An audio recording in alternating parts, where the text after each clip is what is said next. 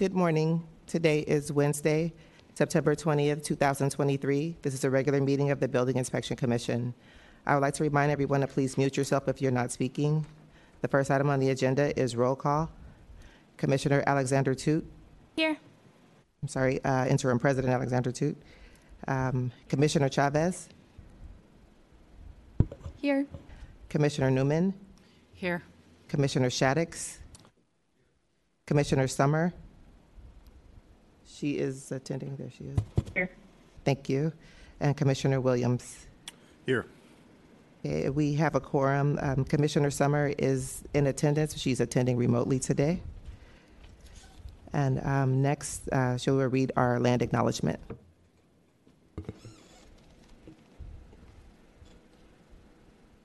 Good morning. Can you guys hear me? Yes, we can hear you.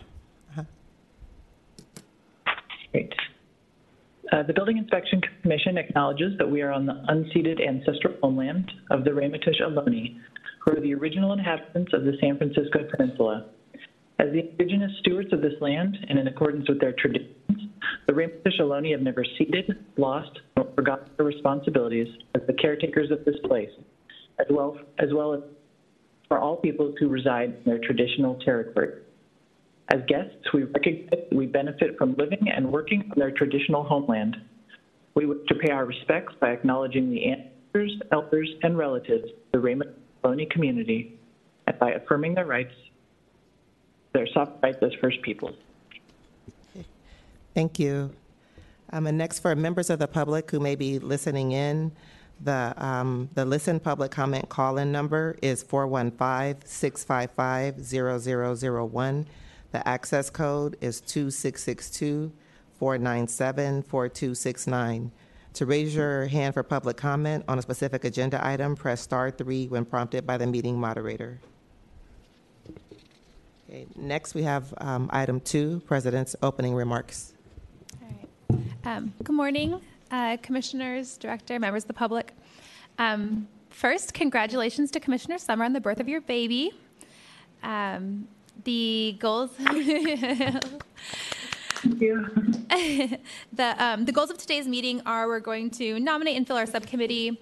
During the director's report, we will have an extended discussion on the finance report, where we'll cover the year-end finances, the budget timeline, our August finances, as well as policy questions around the fee study, around funding, around questions of the BIC's authority. So that will be an extended opportunity to discuss finances in a more broad sense. We were going to talk about the reforms update, and we are returning to the quarterly reporting on the reforms. And this is, part of our crucial civic duty. It can be an uncomfortable conversation, but it's, one of the important focuses that we as a department, as we as a commission all have. We will also be previewing the policy recommendations on the facade glass with a possible action item next month. I want to make a comment without revealing more of an important personnel issue, but there was an incident where a member who received a notice of violation sent very threatening and scary messages to one of our staff members. This is unacceptable. This will never be tolerated. And I want to send a very clear message to the members of the public that this commission will not tolerate it, neither will the department, ever. And on that note, we have a lot of really great work to do today. And I want to commend the staff for all the work that has gone into planning for this commission, and look forward to continuing our great commission business. Thank you. Thank you. Is there any public comment on the President's opening remarks? Seeing none, we have item 3, general public comment. The BIC will take public comment on matters within the Commission's jurisdiction that are not part of this agenda. Is there any remote public comment? Okay. Seeing none, next we have item 4, discussion and possible action to appoint commissioners to serve on the litigation subcommittee. Currently, Interim President Alexander Toot is the only member of this subcommittee, so we have 2 vacancies. Is there anyone that is interested in volunteering to serve or willing to nominate somebody? Can we share how often the subcommittees meet and sort of the obligations attached to each of the subcommittees before we go through the appointment process? Okay. Great idea, Commissioner. Can you also talk about like the chair nominating process? Sure. Thank you. Okay. So I had sent everyone emails, but so that I guess everyone is currently aware, the litigation subcommittee in general, members of the litigation committee hold confidential closed session meetings where the members review code enforcement services or housing inspection services cases that have compliance issues. And DBI staff presents reports on various cases and reasons why they would like the litigation committee to refer them to the city attorney's office for further action. And then this committee actually meets every other month typically on the 4th Tuesday of the month at 12 p.m. In case there's a scheduling conflict, then we may alter that schedule, but it's every other month that this committee would meet. And yeah, so that's that. Is there any, about the chair, so 3 members. there can be an election of a chair at the members' first subcommittee meeting, because And we need 3 members? We need 3 members of each subcommittee. Because before, sometimes people have kind of just taken the role as chair, but we didn't officially formalize that. And Interim President Alexander Toot would like us to kind of formalize that at the first meeting of the subcommittee.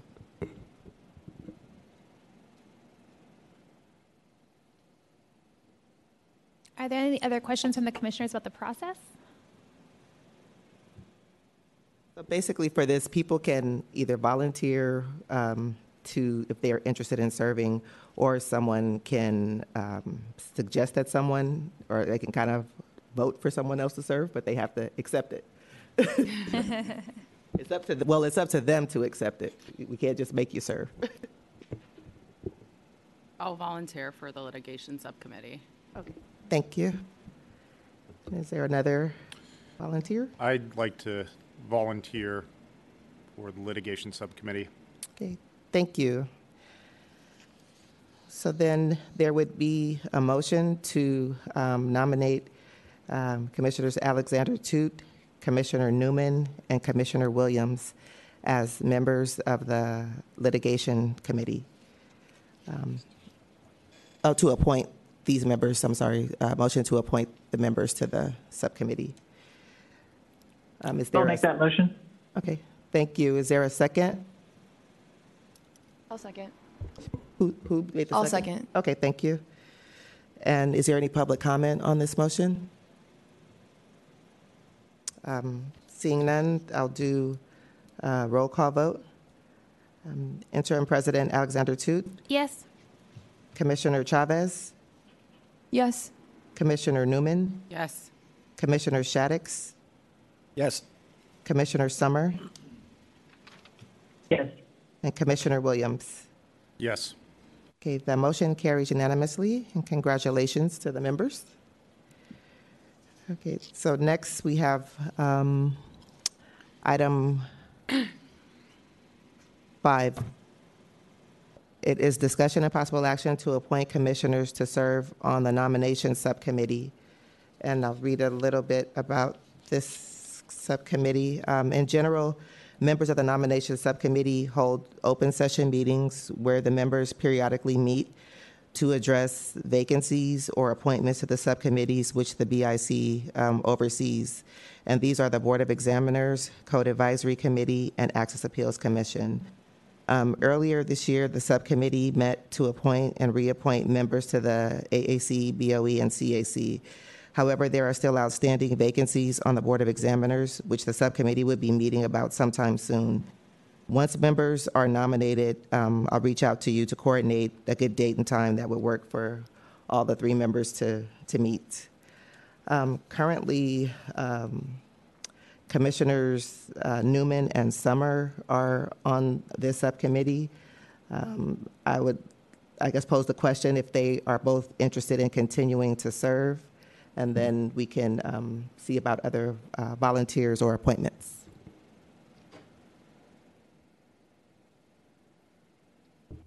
I'm happy to let go of that seat if someone else wants to volunteer. Okay. Commissioner Summer, are you interested in continuing to serve on the subcommittee? I'm happy to continue to serve. Okay, thank you. So then there would be 2 openings.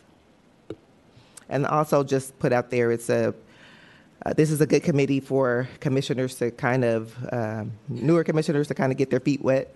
And the committee meets kind of as needed. It's not on a regularly scheduled basis, but it's just whenever there's a need to either reappoint members or to fill vacancies. And, so it could be up to 4 times a year, 7 times a year. It just depends. It varies. Commissioner Shaddix? Thank you. I'd like to volunteer for the nominations committee. Okay, thank you. And anyone else? I can volunteer for this one as well. Okay. Okay, thank you. So there would be a motion to appoint Commissioners Summer, Shaddix, and Chavez to the nominations subcommittee. Is there a motion and a second? I motion. Second. Okay, so there's a motion and a second. Is there any public comment on this motion? Seeing none, I'll do a roll call vote. Interim President Alexander Toot, Yes. Commissioner Chavez, Yes. Commissioner Newman, Yes. Commissioner Shaddix, Yes. Commissioner Summer, Yes. and Commissioner Williams. Yes. Okay, that motion carries unanimously, and congratulations to the new members. Okay, so next we have item 6. And I guess before I read item 6, the same thing applies as we mentioned in the litigation subcommittee. Upon the first meeting of the nomination subcommittee, the members can elect a chair. Okay. Okay, great. So for item 6, discussion and possible action to create a housing code enforcement subcommittee and to appoint commissioners to serve on the subcommittee. So are these 2 separate actions? One I don't following know, another Rob, makes how sense, did right? that go? Deputy City Attorney Rob Kapla, the first part here would be to discuss what the Housing Code Enforcement Subcommittee would do. This would be a brand new committee, and you would have to vote on to whether to establish one. And then if you establish one, you could then vote to appoint members. Thank you. So I would like to propose that we create a housing code enforcement committee that looks at trends that are happening in the housing division with the intention of creating policy or recommendations to the BIC regarding housing code and protecting the rental housing stock of San Francisco. Does anyone have any questions about the purpose of the committee or any thoughts?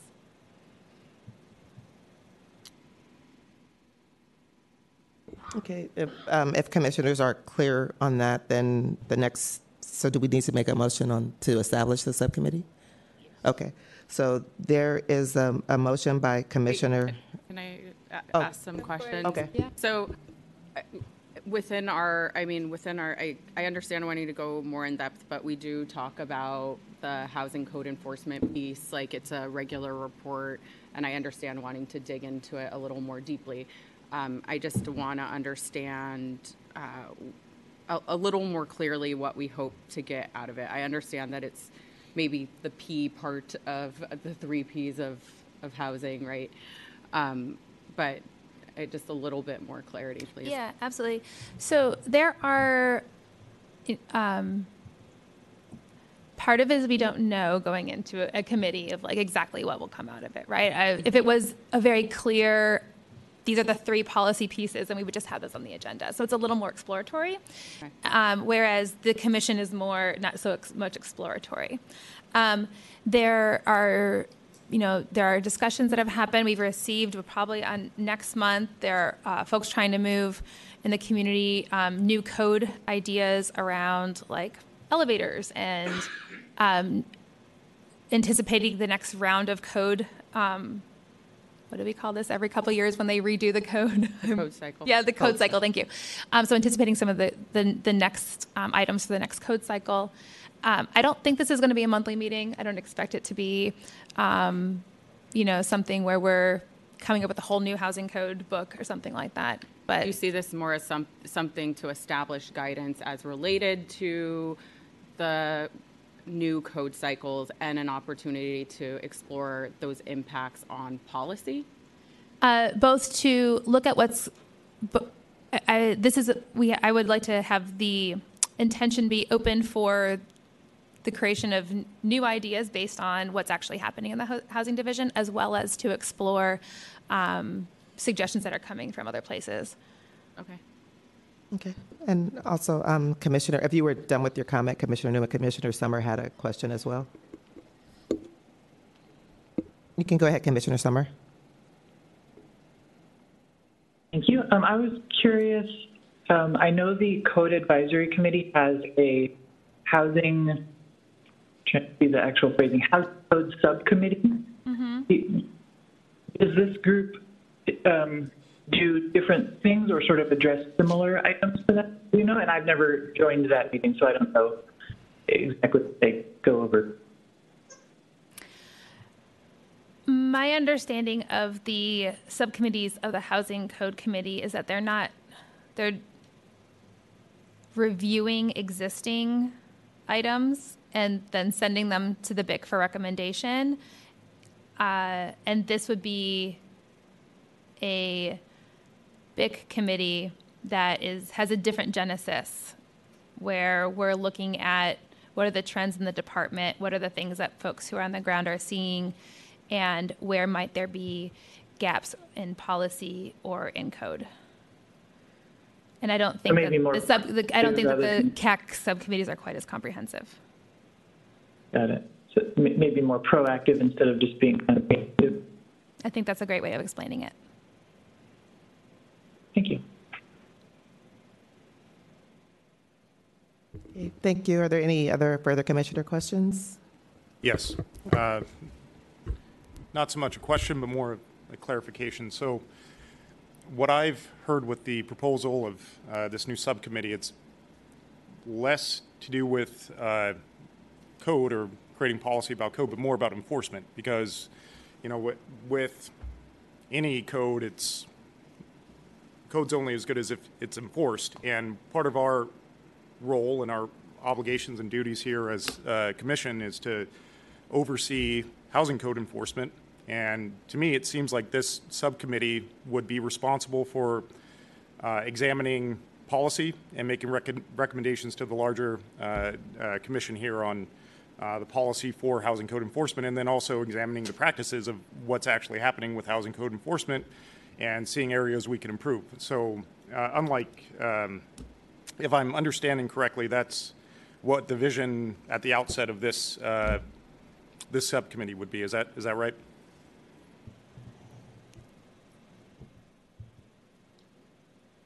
So without crossing the line into personnel matters, yes. I want to make it, I think that whereas as it relates to the broad interpretation of policy, but we're not direct. I want to be clear, our job is not to direct staff, and we can get clarity from the city attorney's office about, making sure that everyone who is in that committee is clear about that line. But the policies that affect effective code enforcement are part of the policy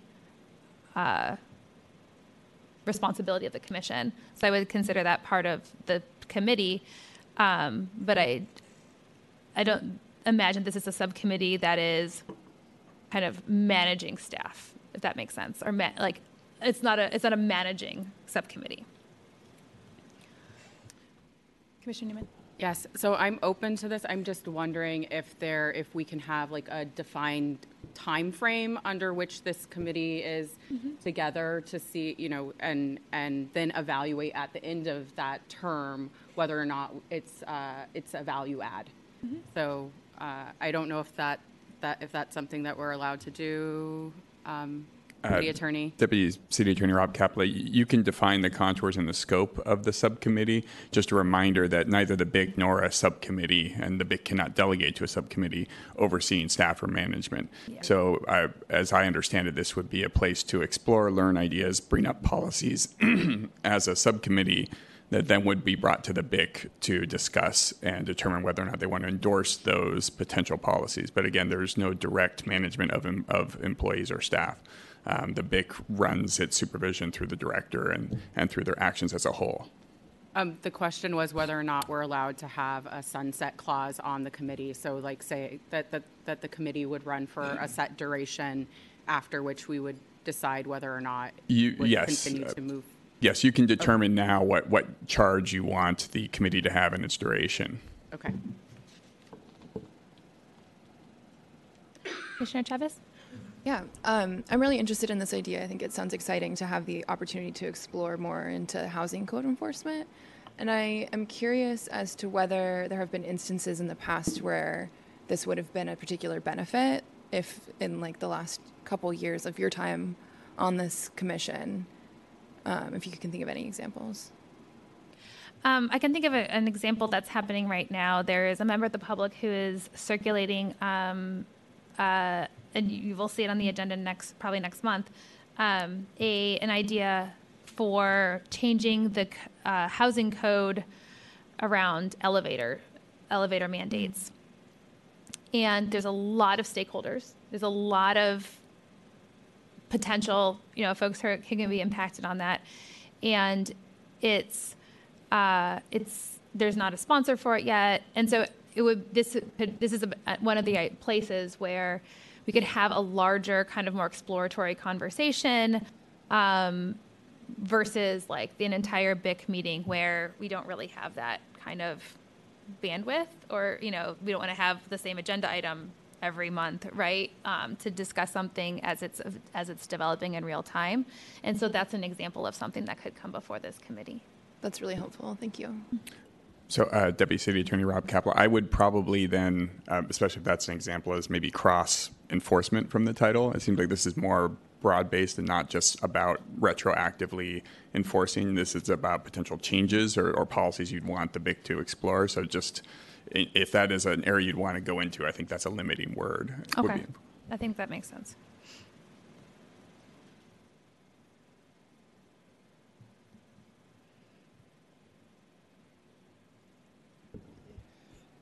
So are there any further questions or discussion on that? So we would need a motion to establish the subcommittee, and with Deputy City Attorney Kaplan's guidance of changing the title to housing, just the Housing Code Subcommittee. Is that correct? I think that's good. So is there a motion to establish or to create the Housing Code Subcommittee? I move. I would like to motion with an amendment that we have a set duration of 1 year for the subcommittee. When is the deadline for the next code cycle? 2 years. It's in 2 years out. We just Can we do 18 months then? Deputy City Attorney Rob Kaplan. So the housing code is not on a cycle. So that is specific to San Francisco. So we do not get a California-based housing code that then we have to change. And the San Francisco housing cycle is what? there is.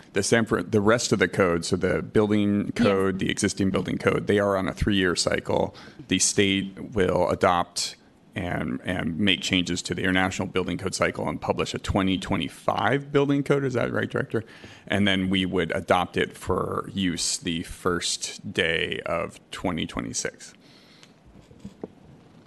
And so but you're saying San Francisco Housing Code is not on that cycle? We do not have to re-adopt or repeal and re-adopt our housing code every 3 years. And we can do it at any time? Yes. At any time. Okay. So is the motion to 18 months establish is okay the with me. I just think subcommittee there for a should year? be some time to see if there's a value add before we add a ongoing Okay, committee. I'll second that. fine. That sounds fair to me. Okay. So there was a motion by Commissioner Newman and a second by Commissioner Chavez to establish the Housing Code Subcommittee, and the duration would be for 1 year. I think we said 18 months. 18 months. 18 months. 18 months, okay. All right, is there any public comment on that motion? Any remotely? None? Okay. Good morning. This is Juan Garcia with the SRO Families United Collaborative. Thank you for today's meeting. I just wanted to say that we support the creation of a Housing Code Subcommittee as a mechanism for increased support for the housing inspection services and all the other inspection divisions at DBI in ensuring code compliance. We also thank the Commission for its commitment to our efforts as community-based code enforcement. Thank you.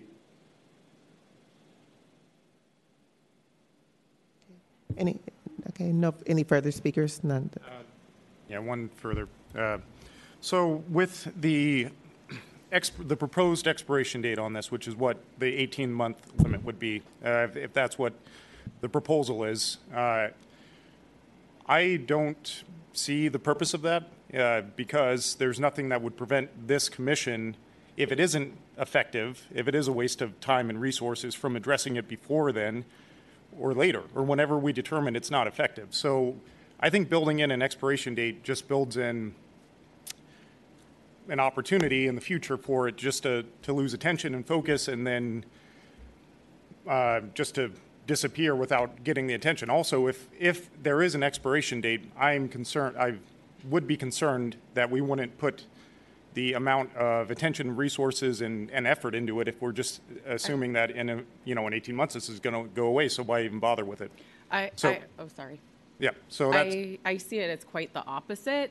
I think that having a set duration means that we're forced to re-examine in 18 months the work that we've done, and it's going to essentially focus that time to make sure that we are sort of making real strides and that the work is being done. And I think it's important to have those sorts of things and mechanisms so that we are examining what it is that we're doing. And if it's kind of this ongoing thing, then it can kind of, and we don't have set meeting times or any of that. It's just kind of ad hoc whenever, and we're not forced to have that reflection. yeah, I understand that. I don't see the distinction. If this is worthwhile for this subcommittee to be created, and your position is that there should be an expiration date so we critically examine the efficacy of it, what's the distinction between this subcommittee and any other subcommittee? This is a new subcommittee that we are establishing, and we aren't even clear on exactly what the goals are here, how it will differ from the other work that's being done. So this is an exploratory phase, and if you would prefer that it not be an expiration, but instead be that we all agree that in 18 months we have to re-examine this rather than a sunset period, that's fine, because at that time we can decide to disband the committee as well. But I think there needs to be a set checkpoint. I would, if it is just a date certain in the future that the commission will examine the efficacy of the new subcommittee, that would be very acceptable to me. I would be more reluctant to support a sunset date. So if it is just an examination date in the future, that's very agreeable. I feel like all of it is sort of semantics, because it's at that point we can just say, let's keep going, right? So I'm fine either way, but I do want a definitive point at which we're checking in on what we have accomplished via this committee, because we can keep going and adding more committees. Right. Right. I don't know how to put myself on the speaker list. So Okay, just unmute yourself.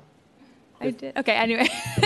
So we do have one thing you'll notice that is not on the list that we're not civilian today is a client services committee. So we do actually have kind of an annual check-in, right? We're not filling that because the creator of that committee is no longer on the commission, or the majority of the people on the committee were not on this commission anymore. So there is kind of an annual check-in when we're like, are we still doing this? And so one of the comments I was going to make at the end of this was, if we don't have this committee anymore, do people want to fill it? Do we not want to fill it? Do we want to just kind of let it go? So there is this annual check-in where we have that opportunity to say, you know, this committee doesn't seem to have a purpose anymore, and it's just when we fill those nominations. So it is actually an annual process, right, where we can say, you know, through the vote, we don't fill a committee, right, which is what we're doing with the client services right now. That was actually going to be my question as to, we were talking about 3 subcommittees today, but I have a feeling there are more than 3 subcommittees.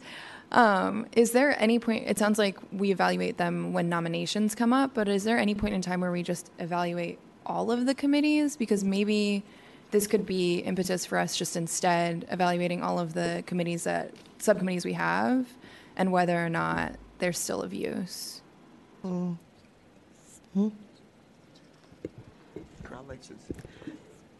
not sure. It's basically Yeah. I mean, I guess that sounds like a good idea. However, the litigation committee and the nominations committee have been a long time established, so that's a little bit different. But like as Interim President Alexander Toot mentioned, the Client Services Subcommittee and the proposal of this Housing Code Subcommittee are new, so maybe that's why there's kind of questions around it. Do you know how many subcommittees we have in total? Does anyone know? Currently, there's just 2. Okay, it's just these 2. Okay, never mind. I thought there were. Yeah, a lot more. Deputy City Attorney Rob Cabell, it gets a little confusing because we also have committees that you appoint, but they're not subcommittees of the BIC. So there's the Code Advisory Committee, the Board of Examiners. You sit as a different board when you do the Abatement Appeals Board, I believe, and there's also an Access Appeals Commission. So there are other bodies, but these are, the Litigation Committee is, I believe, referenced in our by rules, but may also be referenced in other parts of the code as being a necessary step. So that is not a committee we could choose to de-staff.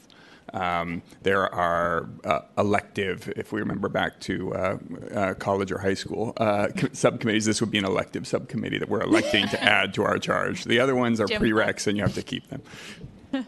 It's going to go Great in my college analogy. applications. It looks good in your college application. All right, so where are folks at where the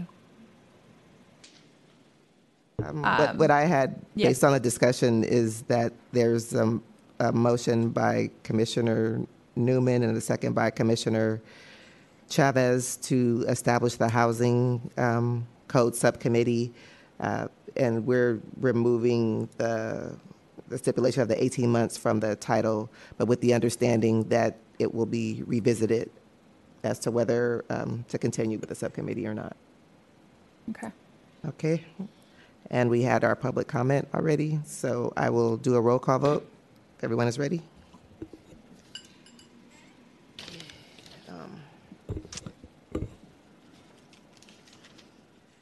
So, Interim President Alexander Toot, yes. Commissioner Chavez, Yes. Commissioner Newman, Yes. Commissioner Shaddix, Yes. Commissioner Summer, Yes. and Commissioner Williams. Yes. Okay, that motion carries unanimously. Okay, next we have item 7, Director's Report. Oh, fill the vacancies, oh, yeah. Now we have to have members. Okay, yes, so we will, is there any members who would like to volunteer or to be appointed for that committee? I'd like to nominate myself and serve on that committee, or volunteer, rather. I would also like to nominate myself. So would I. Okay, so we had Commissioners Alexander Toot, Chavez, and Newman. Is that correct? Okay. So the motion would be to appoint Commissioners Alexander Toot, Chavez, and Newman to the Housing Code Subcommittee. So someone can make a motion and then a second? So moved. Is there a second? I can second. Okay. And is there any public comment on this motion? Okay, none in person and none remotely. Okay, so we will make a roll call vote. Interim President Alexander Toot, Aye. Commissioner Chavez, Yes. Commissioner Newman, Yes. Commissioner Shaddix, Yes. Commissioner Summer, Yes. and Commissioner Williams. Yes. Okay, the motion carries unanimously. And congratulations to everyone.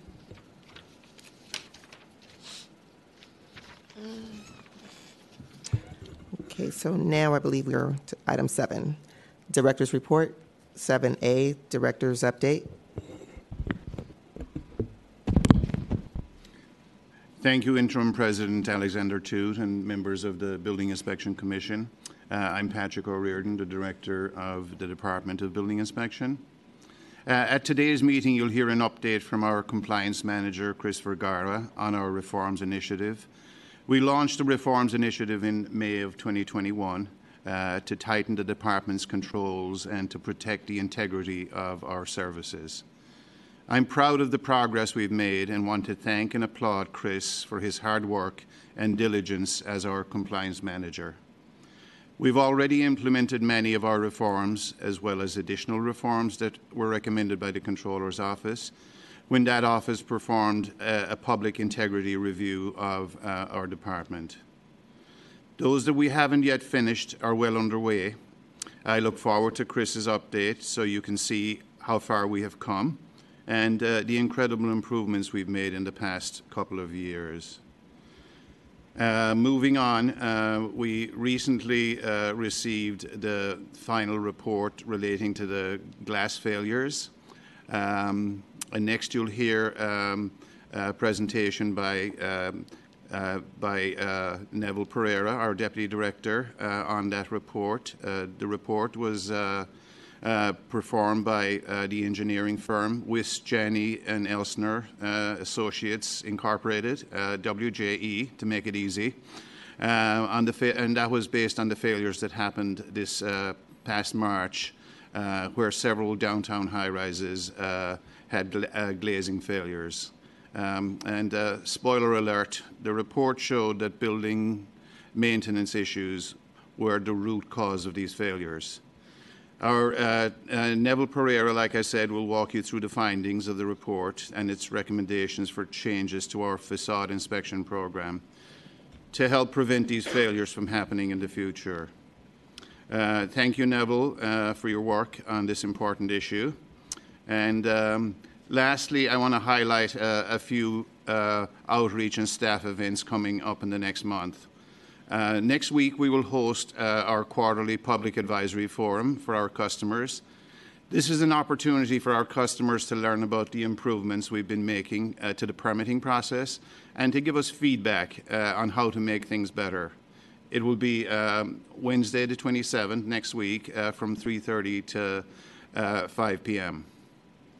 Janie Chan, who's our Technical Services Division Manager, will speak at the San Francisco Association of Realtors event next week to provide information on ADUs.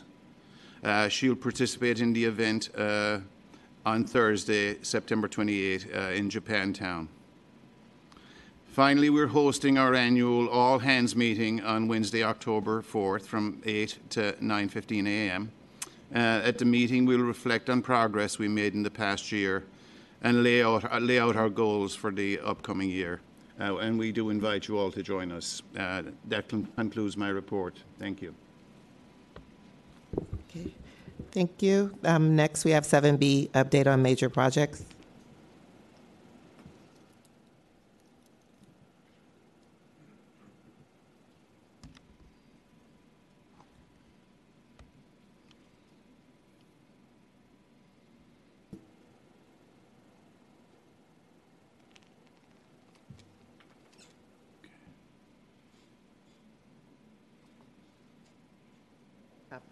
It's, can we get the major projects report, SFGov, to show on the screen?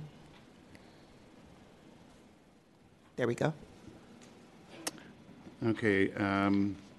Thank you again, Commissioners. The following slides are intended to highlight the volume, valuation of projects, and valuation of projects costing $5 million or more that have been filed, issued, and completed in the past month.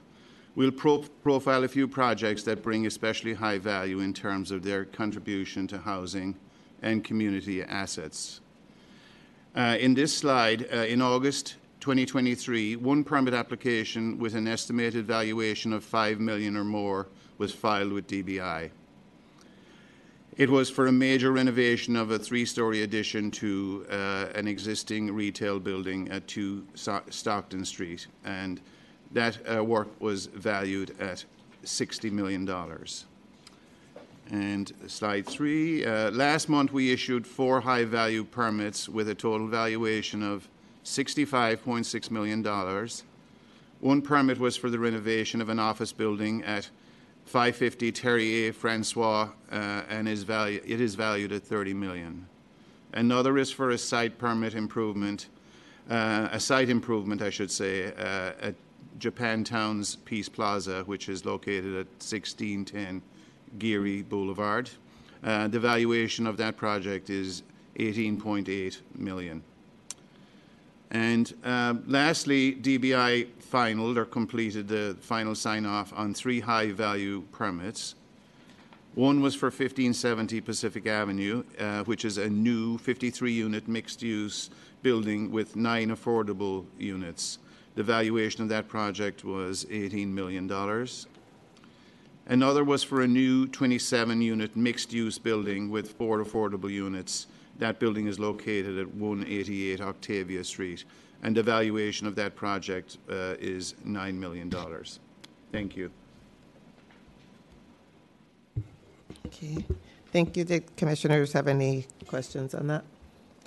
Okay. Then next we have item 7C, update on DBI's finances.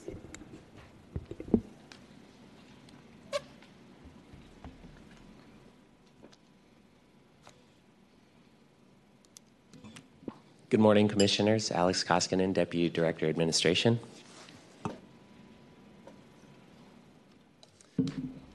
This month, I have a more comprehensive update for you, not only the regular financial update, but a look back at the previous fiscal year, which is now largely closed, some history, brief update on the fee study, and some other items for discussion. Next slide, please. So I'll start off first with a financial overview of the department, the financial schedules, and some of the history. So the department and the city is on an annual fiscal calendar that goes from July 1st to June 30th. The city issues a comprehensive annual financial report that's published November through early the following year, depending on how complicated the particular year is. The annual budget calendar, the city does budget for the next 2 years, but the city does the budget every year. However, it establishes a budget for the following 2 years. So the second year of the budget in the next year becomes the primary year. Each year is evaluated twice.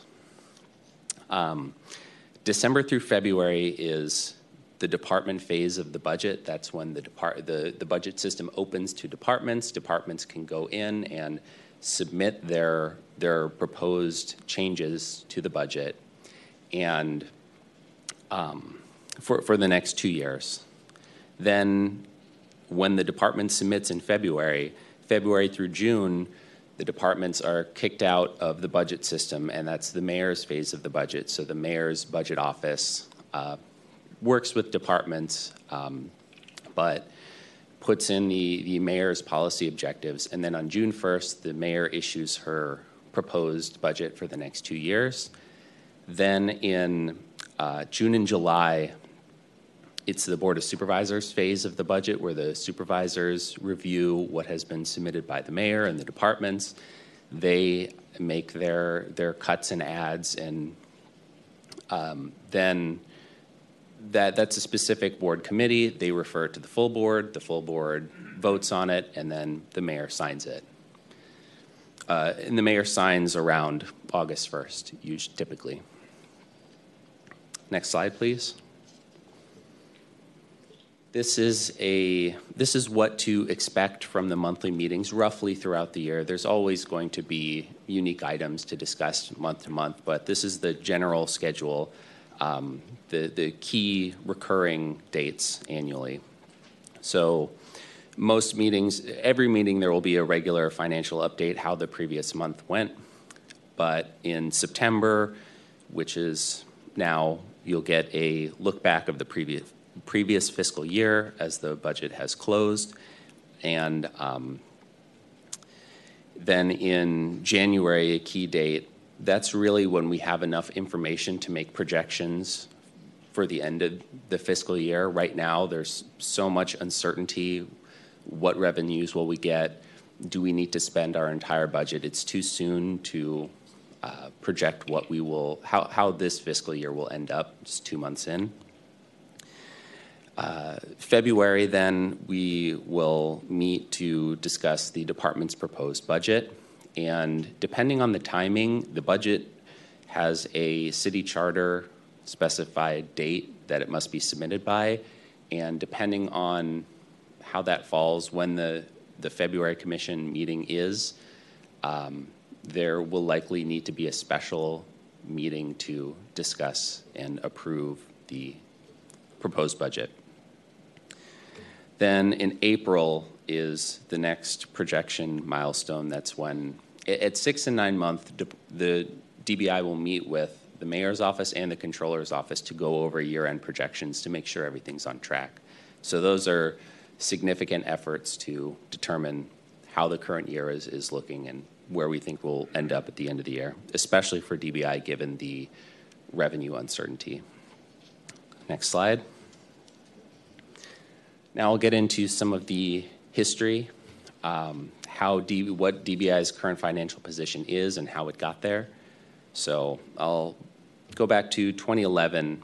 After the last financial crisis in 2008, the city really saw revenue began to rise sharply in about 2010, 2011. And it stayed high. It every year beat expectations, revenue did, and far exceeded expenditures all the way up through the pandemic.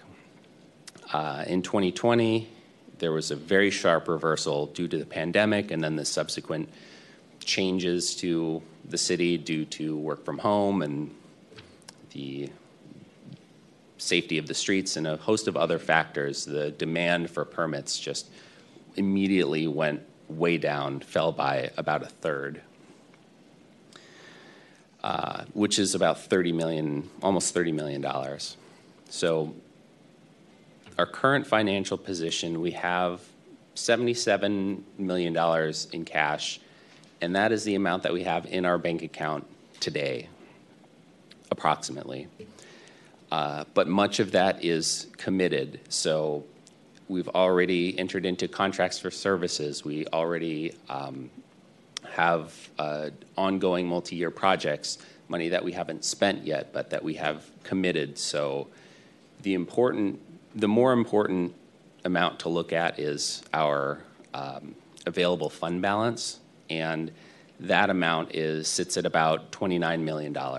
There's a bit of a timing issue, mixing cash and accrual accounting, but we have $77 million of cash today. This $29 million of fund balance, that assumes that this fiscal year will end on budget. We've already assumed a large use of our fund balance, of our cash, to balance this year's budget. We have more expenditures than revenue coming in, so we've already planned to use $23 million of fund balance this year. So I've taken that out of the available fund balance. We have That $29 million is for fiscal year 25 and beyond.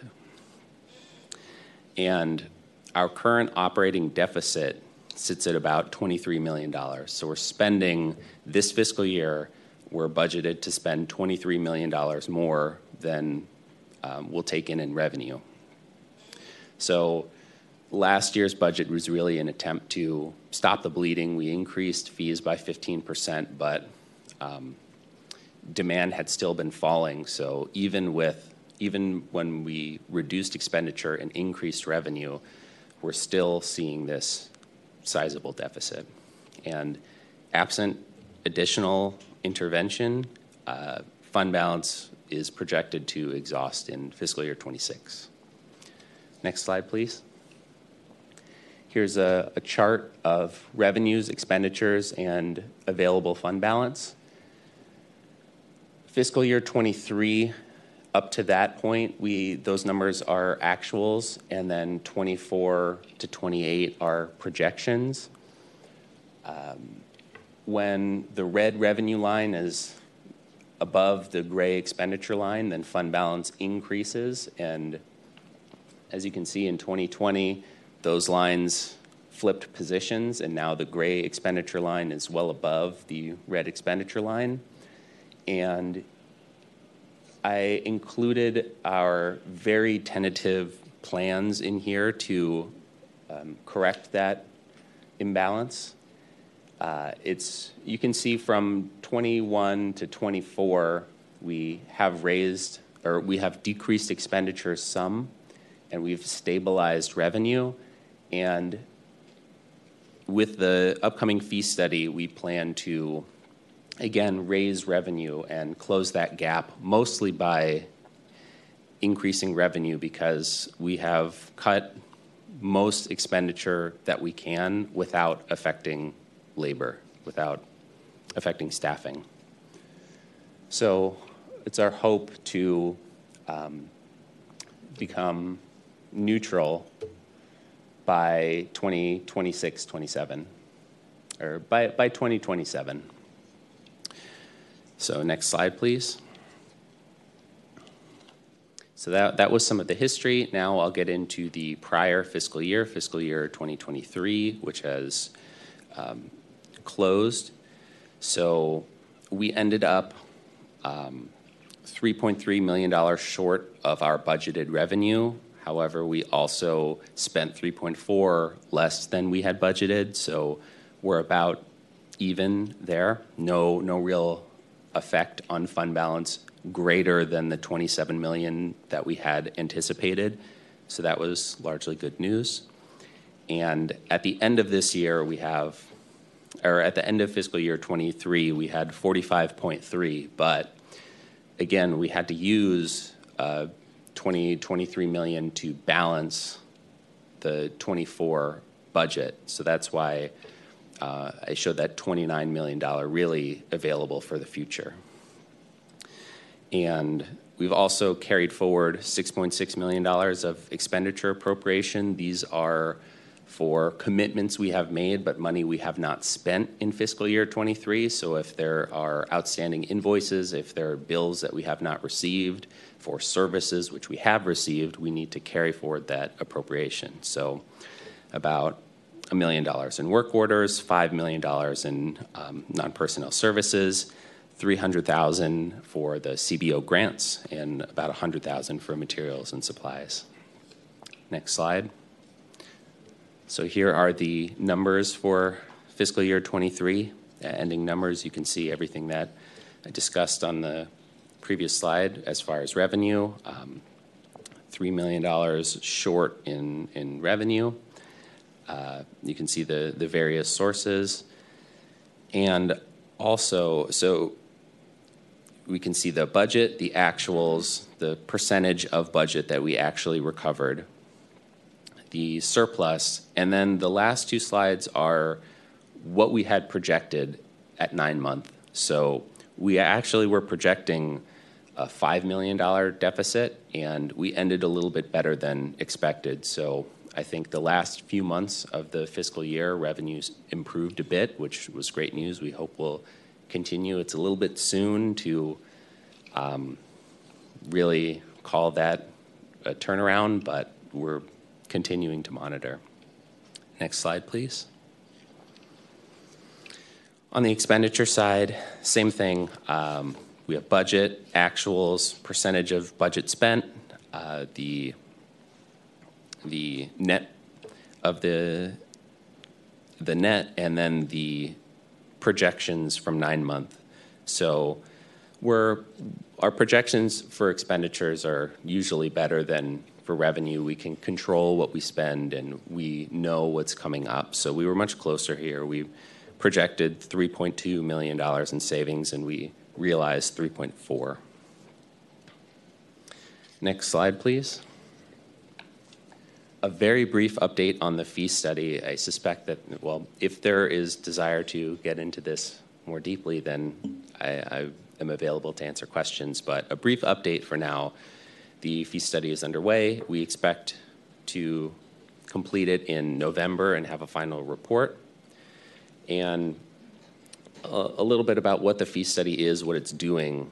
It's finding out the maximum fee amount, or it's finding out how much we need to charge to recover what we're spending.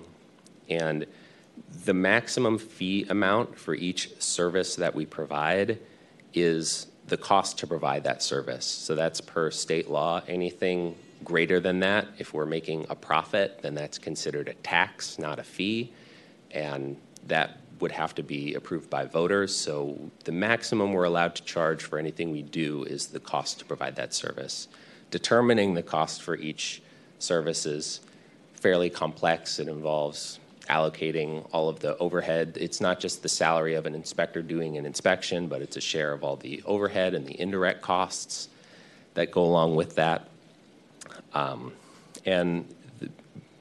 Basically, simply, what we're doing to determine the cost of each service is determining how long does it take staff, is establishing an hourly rate for staff, a fully loaded hourly rate with their salary and with all the overhead. How much does it cost per hour? And then how many hours does it take them to provide a service?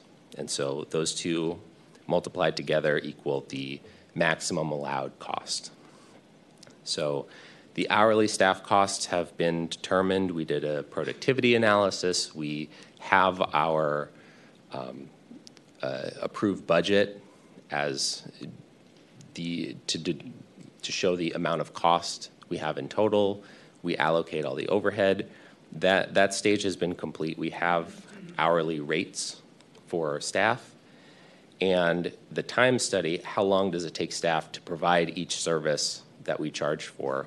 That is mostly complete. We've provided our preliminary results to the fee study consultant who is conducting the study, and we're on schedule and expected to complete soon. I think we'll have drafts soon, and then we will discuss with the commission, with the mayor's office, to determine what the results are and if those results are feasible. If one particular fee, if the true cost recovery of that is 800% more than we're charging now, we're probably not going to increase fees 800%. So then how do we pay for what the department is doing? In short, we don't plan to raise fees all the way up to the full cost recovery amounts, the maximum amount that we could right away.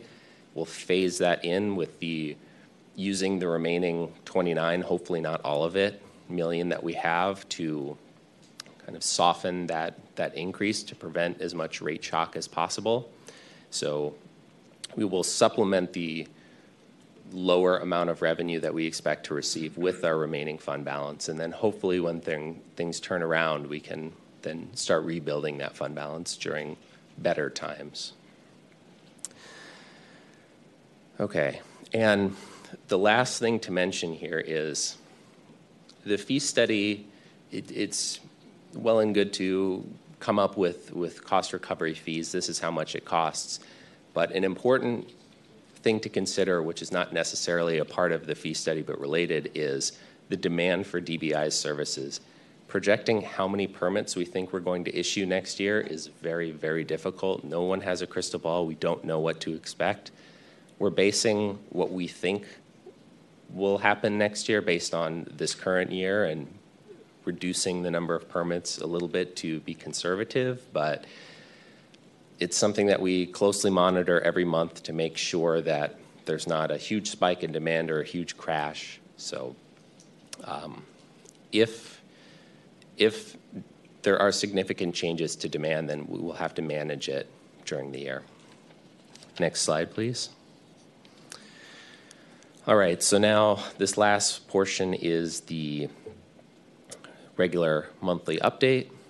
We are about 17% of the way through the year, and we've only collected 15% of our budgeted revenue, so slightly below. However, the 15% fee increase that was approved for this fiscal year didn't go into effect until August 28th, so only 3 days of the fee increase were captured so far.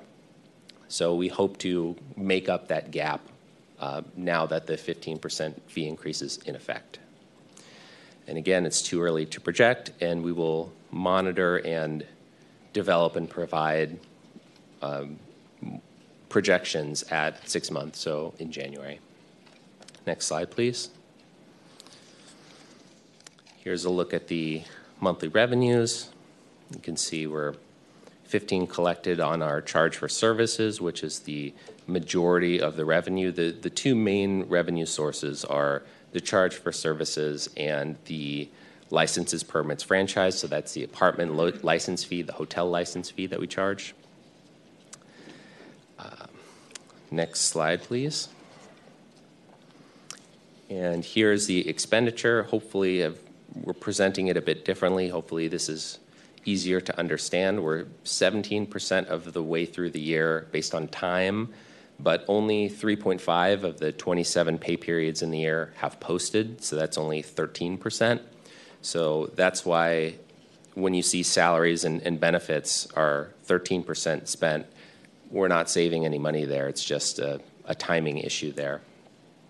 So we're spending all of our labor budget. We are using all of the labor funding that we were provided in the approved budget. Next slide, please. Sorry, previous slide, please. One thing to note here, it may look strange if you look at the 2024 actuals for the city grant program and see negative $360,000. This is a year-end artifact. This report was completed before things were completely closed. This was an accrual. We had $300,000 unbilled from the grant, from the grantees. We were expecting invoices from them, so we accrued the expenditure. We recognized it in fiscal year 23, even though we hadn't gotten the invoice yet. And so we have a negative expenditure in 24. When we get the invoices, then the positive invoice expenditure amount will cancel out that negative. All right, next slide. For permits, we're in an interesting place now where the number of permits year to date, so July and August, compared to last year's July and August, we're 14% higher, the number of permits this year. However, the valuation is 23% lower. So we're getting a lot more small projects, but fewer large projects. Next slide. It's still difficult to draw too many conclusions because, as you can see, 2 projects here valued at $140 million really skew this. So can we count on another 2 $70 million projects coming in? It's hard to say. Who knows? And the further along through the year we go, the more certain, the easier to draw conclusions will be. Next slide, please. So that is the end of the report. I'd be happy to answer questions about any issues. I know, Commissioner Williams, you had questions about the budget process and the CBO funding and how that worked and how that could work, I'd be happy to answer any questions about that.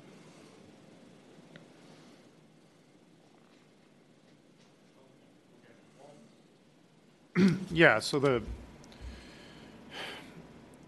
process for the funding, I mean, I'm wondering if it's premature to address it because the fee study is going to be available in November. Is that right? So I guess with your presentation, a question that I mean the question on my brain right now is the idea of I think you mentioned once or twice in the future, like with the projections in the future, we're expecting revenues to increase, and what's the basis for that expectation? I'm just asking that question because it's the one on my mind right now. So, and then we can come back to the other things. But sure. Well, we know we have this large operating deficit, and so the fee study says how much do you need to charge to eliminate that, to recover all $80 million that you're spending. So we have rough preliminary amounts, and we know that those would be big increases. So our plan is to propose a third of that increase roughly each year for 3 years. So if we do that, then we know if we increase revenue by 15-20% again, then assuming that the demand for our permits and our services stays the same, that revenue would be greater. So that's what that is based on. Okay. I'll ask another question. So with our analysis, I think you've astutely pointed out that we don't have a crystal ball and it's hard to project what's going to happen. But with the data, is there any way to examine comparable cities to see what's happening there with their revenue, their permitting practices, what's happening with their development, and is that part of the analysis? Can we do something as the commission to examine that data or to obtain it? And part of the fee study is an analysis of other jurisdictions, but it's very difficult. It may not be apples to apples. Other jurisdictions' fee schedules and fee structures are different. They charge for different things. The way that they're set up is different, and many of them also have, I think, the majority of them, I don't know all of them, but from what I understand, the majority are general fund supported. So some things like code enforcement might be completely out of fees. We are building in the cost of code enforcement into, like, the cost of housing inspections into our fees study. Other jurisdictions might not. So their fees may appear lower, but those fees are paying for less things or different things. So we're hoping to have an analysis. We've been meeting with the consultant, and we've told them the priority is to complete the fee study itself. The analysis is an item in the contract that they are supposed to be providing. We'll see. That might be done after the fee study report itself. We're not sure at this point yet.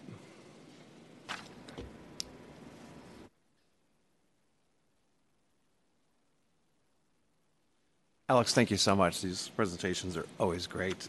Fast question, just to clarify, page 8 versus page 12, and no need to bring it all up.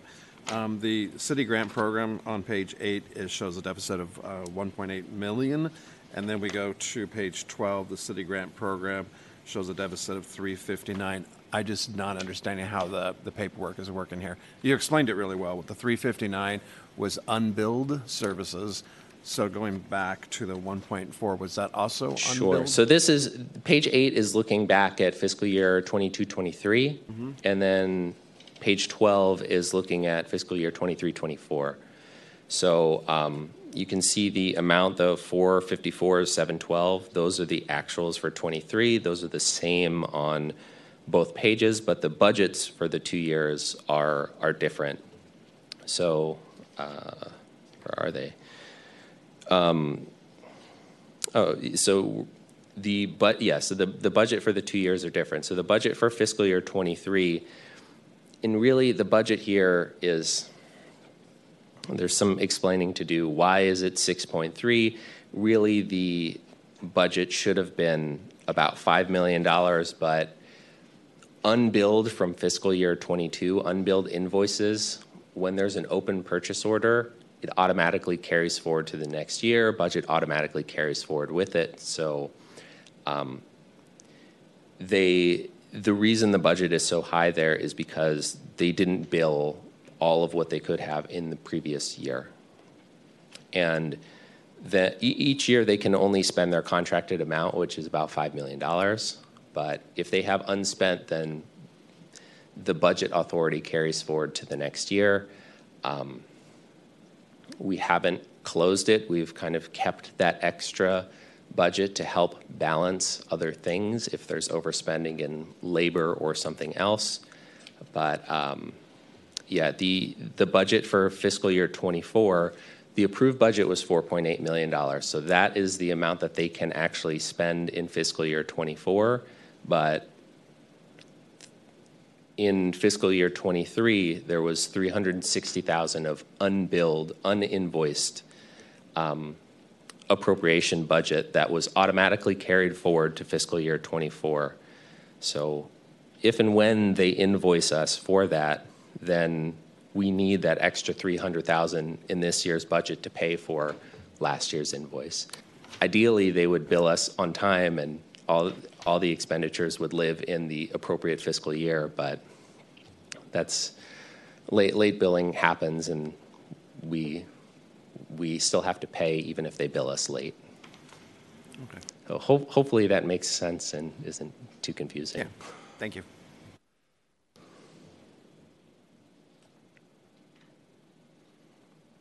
Hey, I have a couple questions. One, I was curious about the CBO funding that you brought up. Do you know about the timing when we'll know? From what I understand, the last round of that budget or that funding came from the city and not TBI? Correct. So the fee study, one thing to point out is that CBO funding, the $4.8 million, is not part of the fee study because that has its own funding source, which is a transfer from the general fund. We don't need currently this year to increase fees to pay for it because we have a funding source. So all of the work we do that we receive revenue for, so peer review, when projects are required to do peer review analysis, we spend the money because we want to control which engineering firms do that peer review, and people can't just use their friends, but the project pays us back. So costs like that or services that we're doing for other city departments that they pay us for, those expenditures are not part of the fee study because we don't need to recover through fees to pay for them. So yes, the CBO grant funding, the $4.8 million budgeted for fiscal year 24 is funded by the general fund, and that appears to be an ongoing. It was entered into the budget system as an ongoing expense. And then I know the fee study is still in progress, but I am curious about I have two questions about it.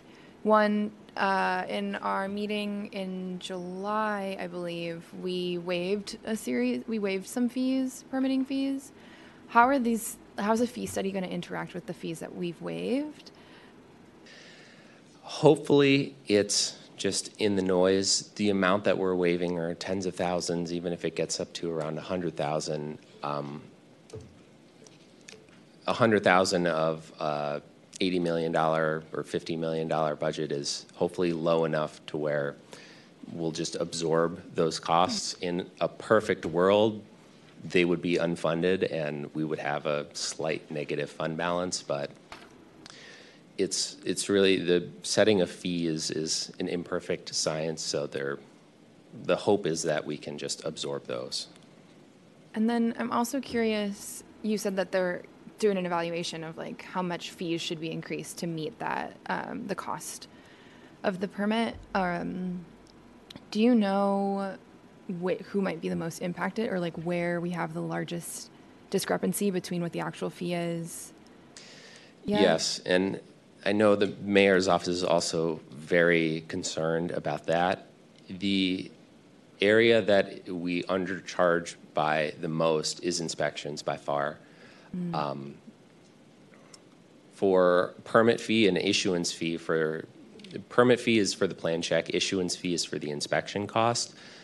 Inspector time costs more than plan checker time because inspectors have they have less hours in the day, they have more overhead work. They have to 1 hour in the morning, 1 hour at the end of the day is spent in the office scheduling, answering emails, answering phone calls. They handle complaints, which we don't get paid for. They work at the counter. So they have less time to do inspections, and therefore, even if they made the same salary as plan checkers on average, their hourly rate is higher because they have less time to do the work in. And plan check fees right now are higher than issuance fees. I don't know the history of that, but that will mean that for the plan check fees will go up slightly and issuance fees would need to go up more. Or if somebody just scheduled a plumbing, electrical inspection by itself, those would need to go up more to fully recover costs. So, however, we will attempt to smooth that out some by, we plan to, again, not raise fees to the full amount that we could. However, if there are some increases where the full increase, we're charging almost the full recovery amount, we will charge the full amount there, but then target a discount at some of those fees with larger increases. So use some fund balance to for an individual fee so that fee doesn't need to be raised as high as it would need to be to fully recover costs. But again, to re-summarize, plan check fees are going up a little bit, and inspection fees would need to go up much more. Well, I look forward to the report. Thank you.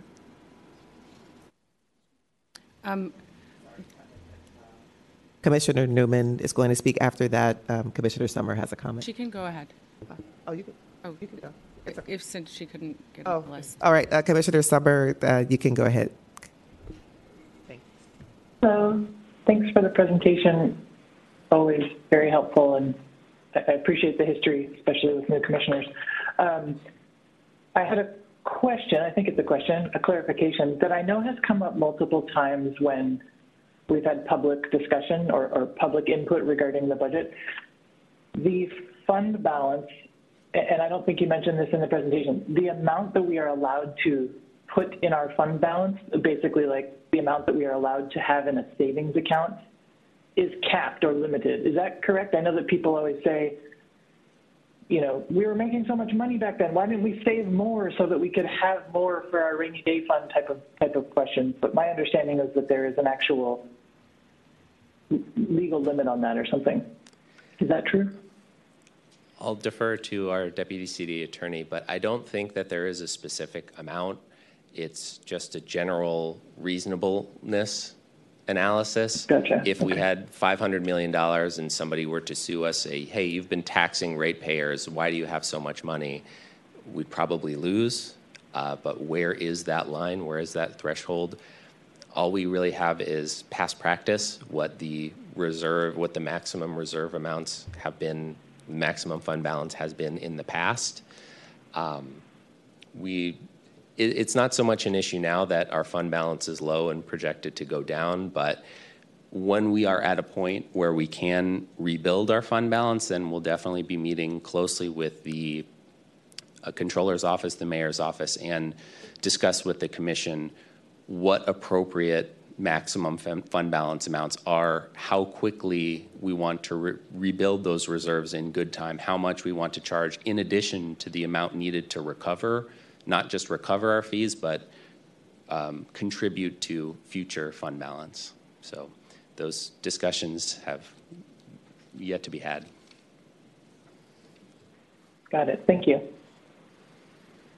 On the historical context there was a point where we did start to reduce our fees, correct, because our fund balance was at a certain level, right? Yes. So even with the reductions, revenue still continued to outpace expenditure and fund balance continued to grow. And at that time, we added some additional programs to our budget, correct? Yes. So there was a lot of money flowing out of the department, money flowing to the fire department to pay for things that were related to DBI business, flowing to the assessor, the city administrator. We've since clawed all that back and stopped those ongoing expenses. But yes, one-time spending and other related spending is another way to draw down fund balance. Okay. And then just a very direct question on the CBOs. Are we allowed to collect fees to cover those costs? I'll defer to our deputy city attorney. Is it still a gray area? Deputy City Attorney Rob Kaplan, can you repeat the question? Are we allowed to consider in our fees covering the cost of operating the CBOs? And the CBOs being? The SRO collaboratives and the services that they provide for code enforcement. We've had those discussions in the past as to which fees they may be recovered from, permits that may be associated with the types of properties that would have enforcement issues that would result from grant projects.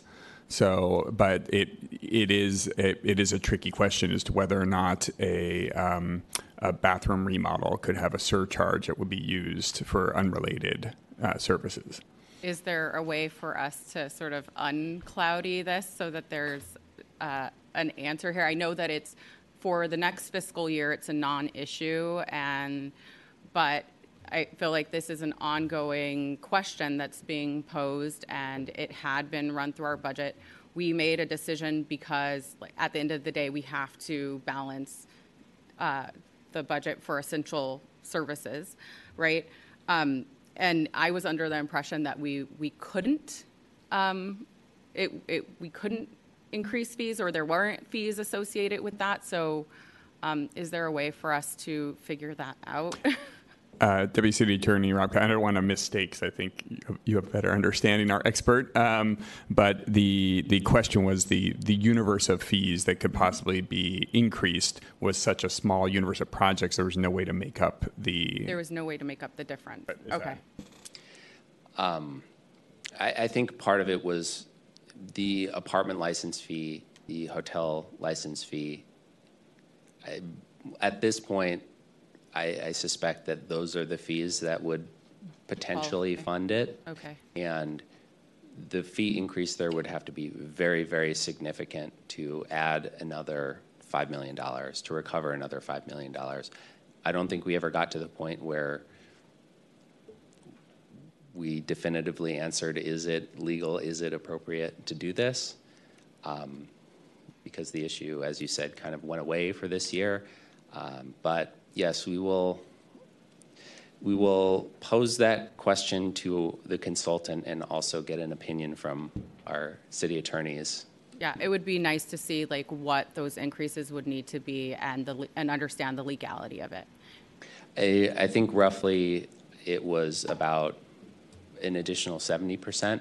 Okay, it's a bit hard to swallow. Yeah. Okay. And then just a couple of other questions on the projections. So there was a spike in like June and July of 15%. Spike in permits pulled. Do you see that as being associated with people trying to get ahead of the fee increase of 15%, or can we maybe track that? make a note to track to see if, I mean, we will never know. Yeah, But- I think it's very difficult to say. I would say for the large projects, probably no. Their timelines are pretty well set, and $10,000. What is $10,000 to a high-rise building project for $100 million?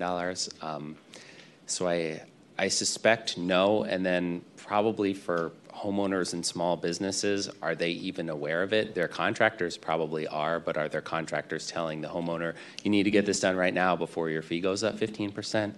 Maybe, I don't know.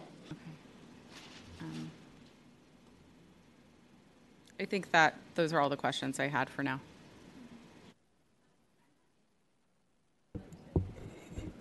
I'd like to put myself on the list, if that's okay. Yeah, you can go ahead and speak, interim president, and after you, then Commissioner Williams. Okay, thank you. So first, my disclosure, I used to work at the SRO Collaboratives years ago, and I still maintain friendships with some people who receive services and work there.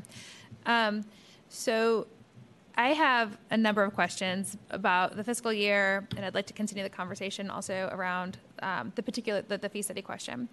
But you've outlined your the commission's process, but what is your internal timeline for figuring out the budget? Does it mirror that, or does it started already? Kind of what is your internal timeline in the city's Say timeline? November, start telling people it's almost budget time. Let's start thinking about what you want, what enhancements you will request, and put together a proposal. I tell people it's a very difficult financial time. Please, to the degree possible, save what you can. But we want to know what your wish list items are so we can take them all and put them in a list, prioritize them, and see what we can and can't fund. So around December, I asked, what new positions do you want? What new initiatives do you want? And so asking internal staff what their requests and wish lists are. And then around January, we start to learn about some of the other city costs that we can affect. So we'll learn what our rent costs or our light, heat, and power costs will be for next year. So balancing those and just kind of every day, every few days, looking at our balance, how much extra are we adding? How much extra revenue do we have? How much extra do we need? And just continuous iteration. Great. And then what is the timeline for the fee study to affect the budget? So when does the approval have to happen so that we can use the information from the fee study to project next year's budget? Like, what's a timeline? Like, when are we too late? Probably January, in order to get everything loaded into the budget system and balanced. We need to know what revenues roughly are in January. In January. And can you do it just based on the fee study alone, or does it have to have been approved by the Board of Supervisors for us to make those presumptions in the budget? No, technically, what goes into the department's budget submission is whatever the department wants. In practice, in reality, we work closely with the mayor's office and we say, hey, we're thinking of doing this thing. What do you think about it? If we just say we want to double our budget and we submit that, then they'll just be upset with us. They'll take it out in their mayor phase anyway, and they'll be less likely to share what they're doing during their phase. So it's important to keep the mayor's office primarily in the loop with what we're thinking about doing for our proposal. Understood. But if we're looking at a fee study or at a February date, that we might miss the boat in terms of being able to put the fee study presumptions into our own budget. Is that correct? I mean, like, if we don't put anything, if we assume zero revenue increase, something will happen in mayor phase. I mean, there will be some revenue increase. There must be. We have a large operating deficit. Everyone recognizes that. So we will have something for department phase. And depending on whether it's done, then it might stay that way through mayor phase, or if there's still policy decisions being made, this fee is too high, let's lower this one a little bit, stuff like that, that could continue into the mayor phase. Okay, thank you. How do new programs get built in with the fee study? So the new window program that we're going to discuss today, new inspection programs, new requirements, how did those get built into the fee study? Well, it depends if there's new costs associated with them. So in practice, in reality, what happens is just existing staff has to do that work and find a way to make it work. If there was money granted through legislation, then we would factor that in, but that's rarely the case. If new program needed new staff, we'd have to propose that in the budget. So the inputs for the cost study are our existing approved budget expenditures. So if a new program were to be legislated right now, then we would just have to do that work within our existing budget. Or the legislation could contemplate a new fee? Yes, it could, and I appreciate any effort or attention that could be brought to costs associated with all new legislation. For awning waivers, all that stuff, it would be fantastic if we could say, okay, like first year free, the general fund will give DBI money to cover those waived fees. So that's also true for the CBO program, right? The Board of Supervisors could pass the CBO program as a mandate to the department and include a fee that's associated. So yeah, any change to the building code could be proposed legislation at any time. It's likely to be included with the budget as budget trailing legislation, but theoretically, just any fee, the authority to charge a fee would be a change to the building code. Yeah, and the authority lies at the Board of Supervisors. I mean, we're a recommending body, but it's not within our authority to change. Sure. I mean, and the mayor of course, approves it, although can be overridden. The full legislative process, correct. Okay, that's helpful. Sitting thinking. So the CAC recently recommended that we revisit fees every year. Does that mean we need a consultant every year? How do we operationalize consideration of fees on an annual basis? So my plan, I've developed a fee model that I'm working with the consultant. Either they will take our inputs and put them in their fee model, or they will say what you've created is correct, and we will support it. My plan is use that model or something like it and add language to the building code that says if fees can be adjusted on an annual basis.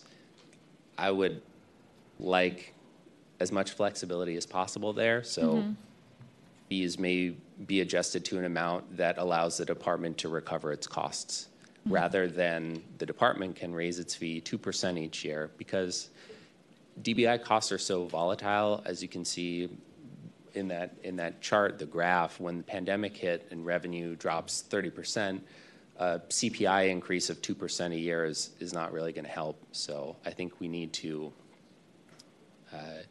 do an annual analysis, do an annual adjustment. Of course, we'd propose it to the BIC, to the board, to the mayor's office, and they would give a thumbs up or thumbs down. But whatever we can do to minimize, if we can set it up so that we don't need a consultant every year and we don't need new legislation every year, we just need some sort of approval, like written approval that's easier than a formal board building code change, then that would be ideal. I see. So the idea would be that it would become an administrative process to raise fees, if that's possible. I see. I would like to request that for when we receive the fee study, that we receive the consultant study, not just a PowerPoint. I think the commission would like to read the study when the analysis is available, to read the full analysis. So thank you in advance for that. And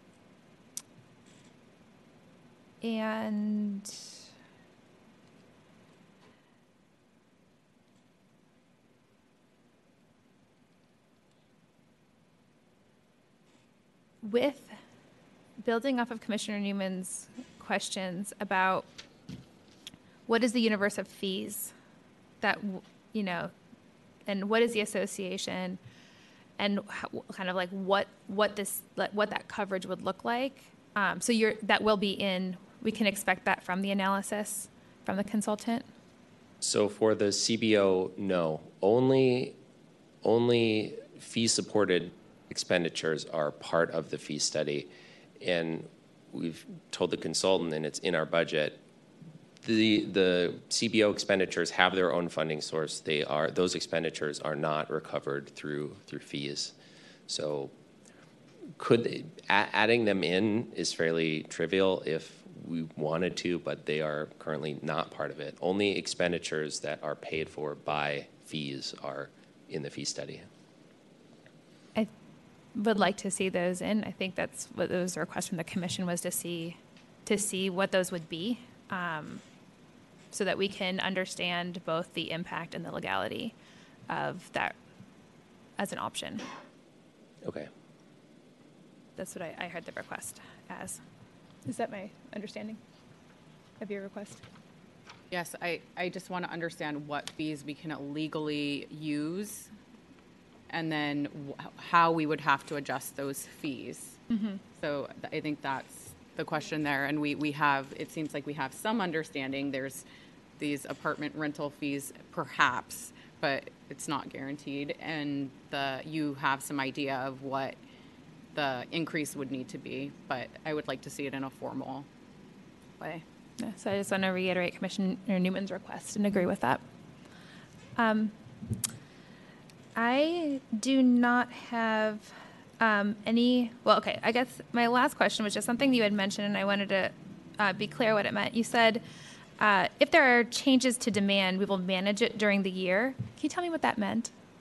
Really just cutting expenditures. I see, okay. So that's what that would be. Or, I mean, we could keep spending if permit volume suddenly dropped by 50% and we were short another $30 million and we were going to run out of fund balance by the end of the year, we would talk to the mayor's office and say, do you want to furlough or lay off, or do you want to have the general fund provide support? I suspect the city is not in such a dire financial position where they would allow labor to be affected at this point, but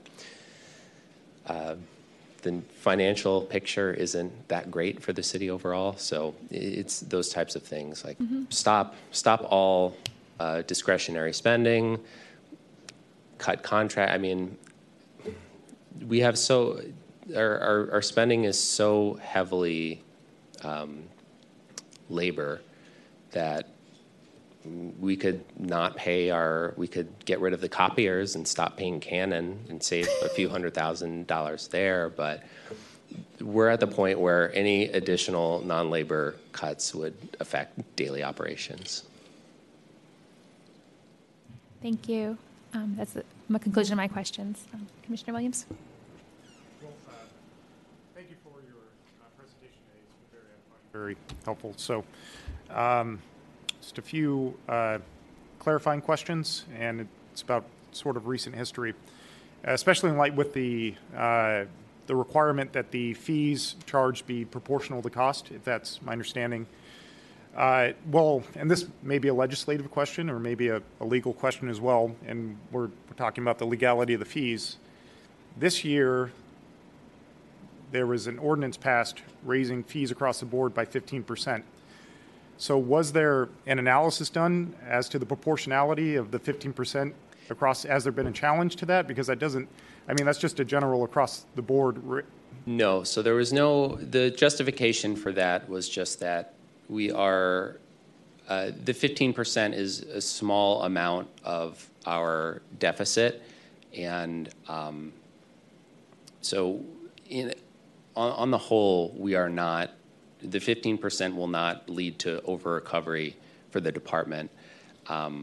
Further, the last time that fees were changed was in 2015. So the CPI increase alone is over 30% since then. So it is that was the justification. That was the reasonableness for adjusting those fees by only 15% when really recovery amount would have been an average increase of about 45%. So it's possible that one individual fee was bumped up too high, but on the whole, fees were too low. And I think so far, from what I'm seeing in the preliminary fee study data, there will be maybe 3 or 4 fees department-wide that will go down, and they'll go down by like 1-2%, maybe. Some of the permitting fees, but then some of the issuance ones would need to go up by 100% or more. Sorry, just to add clarification, that 2015 adjustment was a downward adjustment of 7.5%. Correct. Thank you.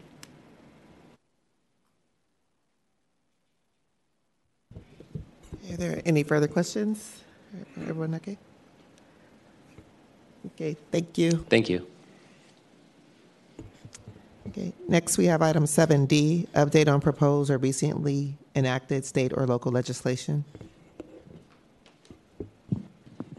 Good morning, Interim President Alexander Toot, Commissioners. I'm Carl Nacita, DBI's Legislative Affairs Manager, with a monthly update on proposed or enacted state and local legislation impacting DBI. So if we could go to slide 2 once it's ready. The first 3 items I'll cover today are ordinances that all became effective at the end of August. The first is an ordinance amending the planning and building codes to create a temporary amnesty program for a streamlined application process and permit fee waivers. Thanks to our colleagues at the Office of Small Business for their outreach to businesses that received complaints or notices of violation beginning in November of last year. Next is an ordinance outlining the site permit application process requiring simultaneous interdepartmental review. And finally, an ordinance increasing all DBI fees by 15%, as Deputy Director Koskinen just mentioned. Big thanks to our DBI staff who worked hard to update the fees in our system and our customer communications as well, so that we were ready to launch when the ordinance became effective on August 28th. We're actually ready before then, so that was good news. Next slide, please. Moving on to recently passed legislation, the ordinance amending the Planning and Building Code to change how the city sets, imposes, and collects various development impact fees. My slide's a little outdated since I submitted these on Friday before the mayor signed this legislation, but it has since been acted by the mayor and will go into effect on October 16th.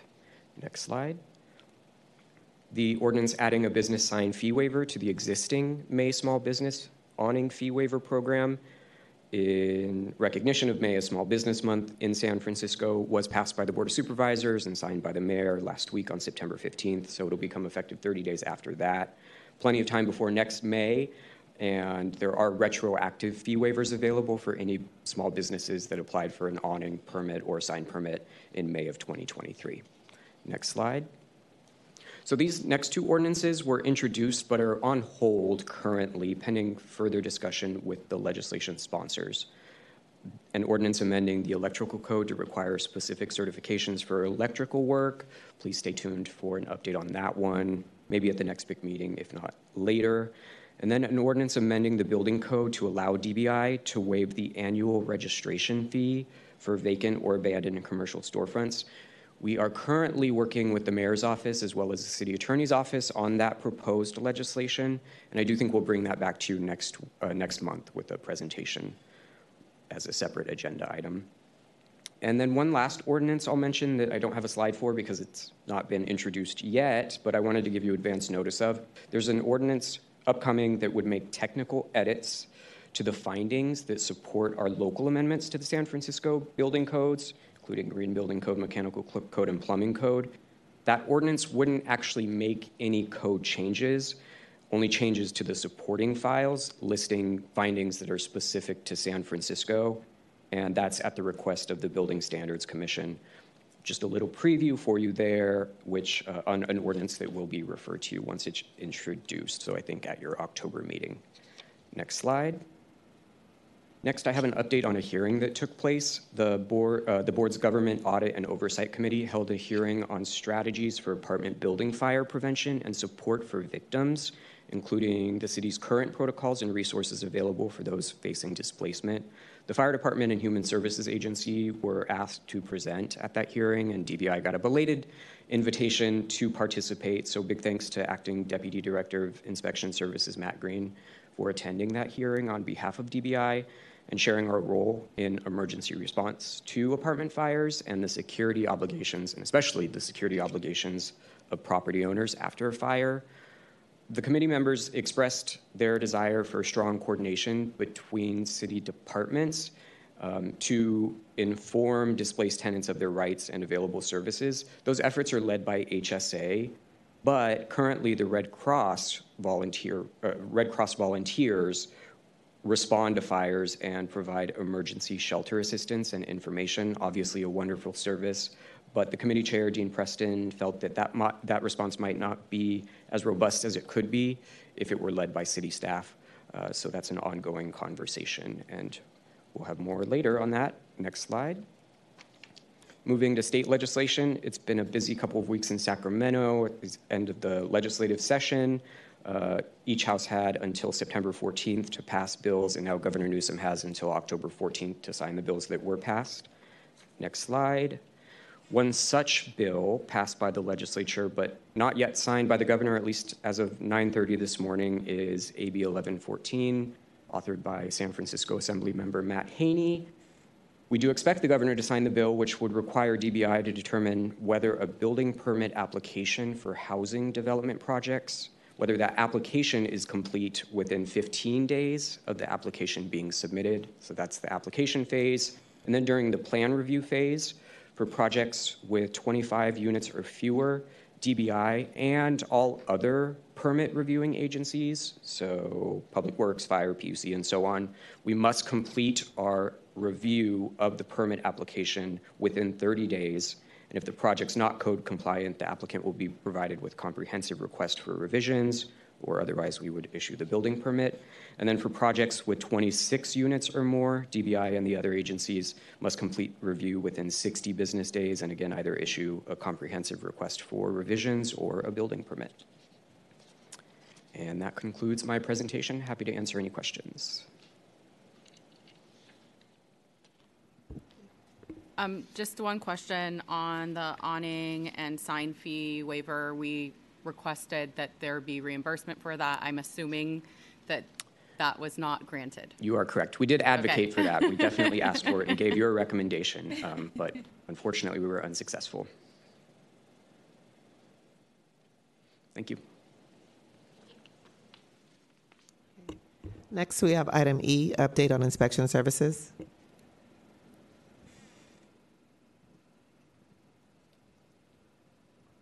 Good morning, Commissioners. I'm Matthew Green, Acting Deputy Director for Inspection Services, and I'm pleased to provide an update on the activities and performances of our Inspection Services Division. First slide, please.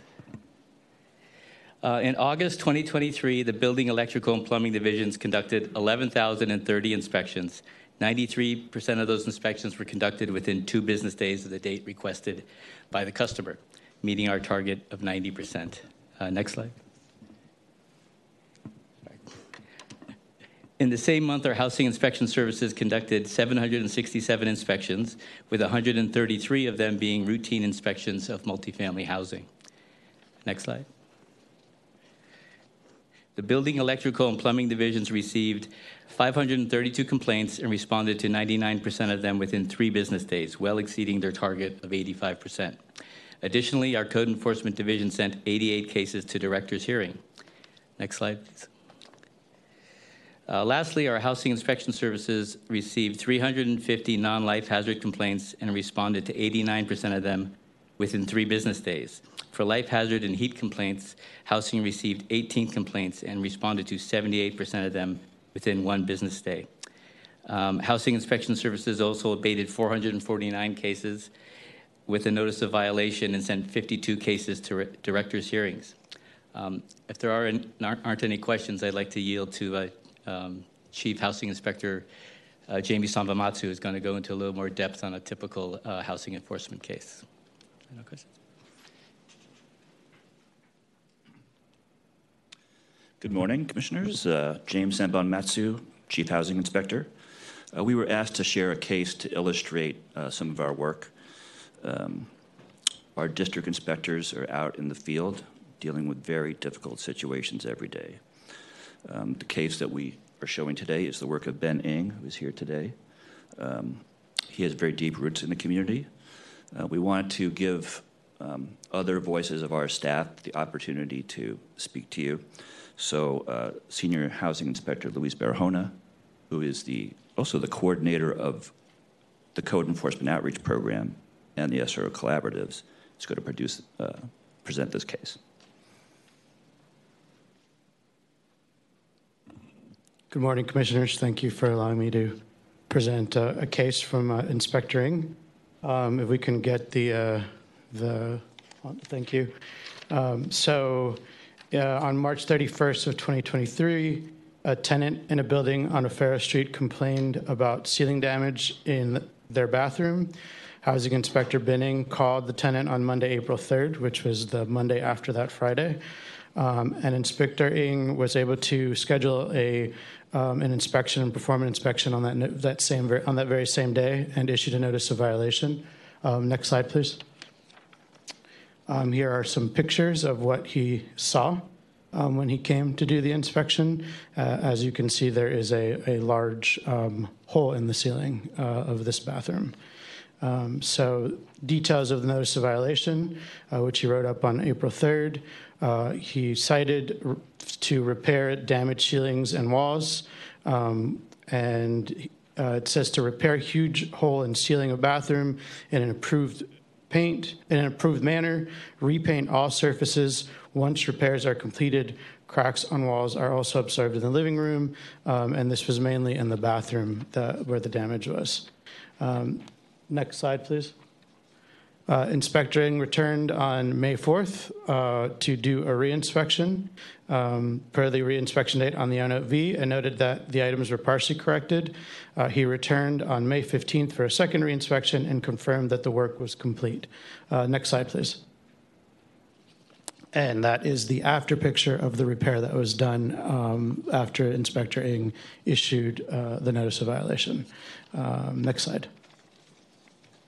Thank you. That is our case. And Ben is here if you have any questions about this case or anything that you'd like to know more about. Thank you very much.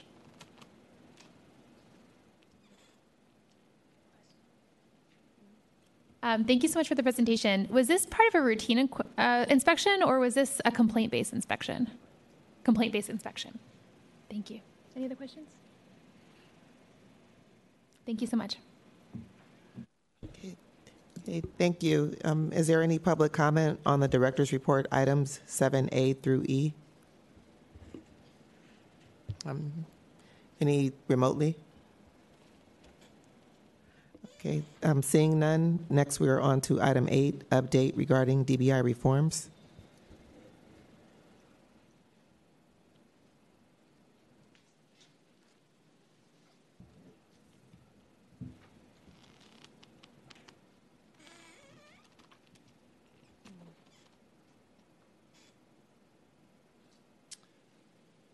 Good morning, Interim President Toot, Commissioners. My name is Chris Vergara. I'm the Compliance Manager for DBI. I'm just going to go over the reform initiatives and the Controller's recommendations and give a brief update on both.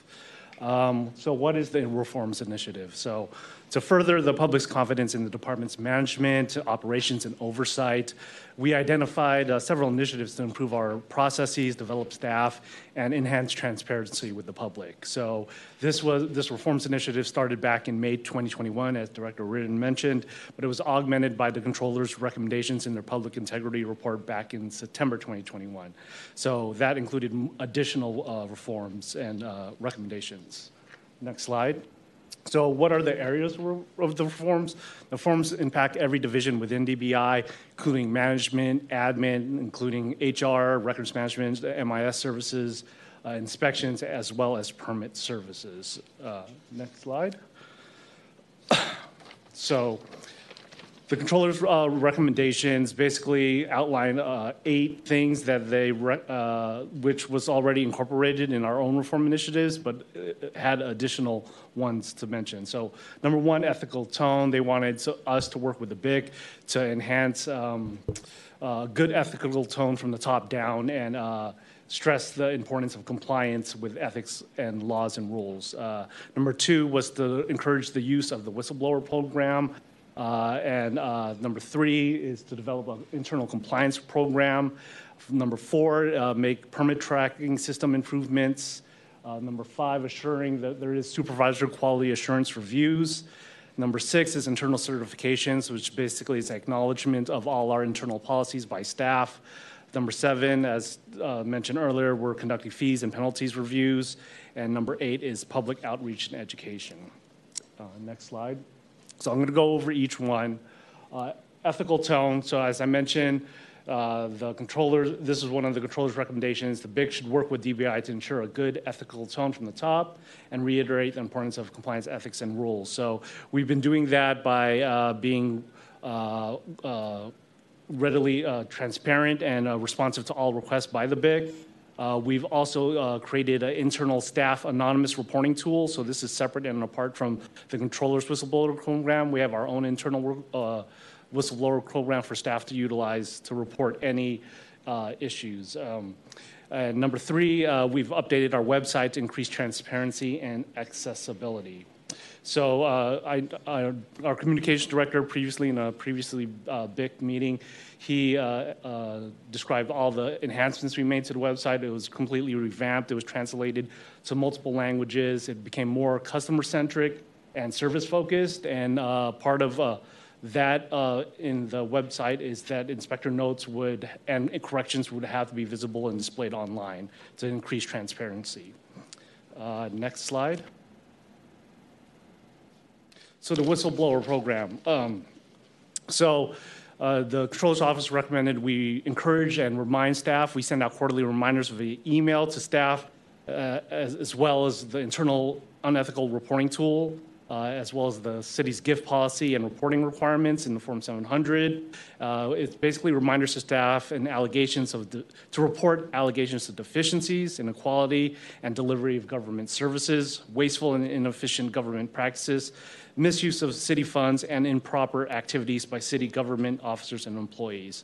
And one of the successes we've done with the Controller's Office with the whistleblower program is we've standardized our processes in our investigation and in reporting and writing up a comprehensive response. And it's met with some praise from the Controller's Office because when I first came in, there was a number of whistleblower complaints coming in, and there was a lot of back and forth in terms of conducting an investigation and the questions they have. But since we've standardized our process of an investigation and our response, many of the whistleblower complaints have been closed out with less follow-up.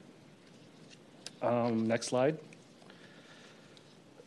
The compliance program. So it's just me right now, but there was a number of things that the Controller's Office wanted us to do. Number 1 would be perform an annual risk assessment. And now this is still in development as I got acclimated to what the DBI operations is, but 2 of the main things that they wanted us to do was, number 1, track same-day inspection schedules and out-of-district inspections and the validity of those inspection approvals, and number 2, system to flag inappropriately expedited review of project plans or unauthorized approvals.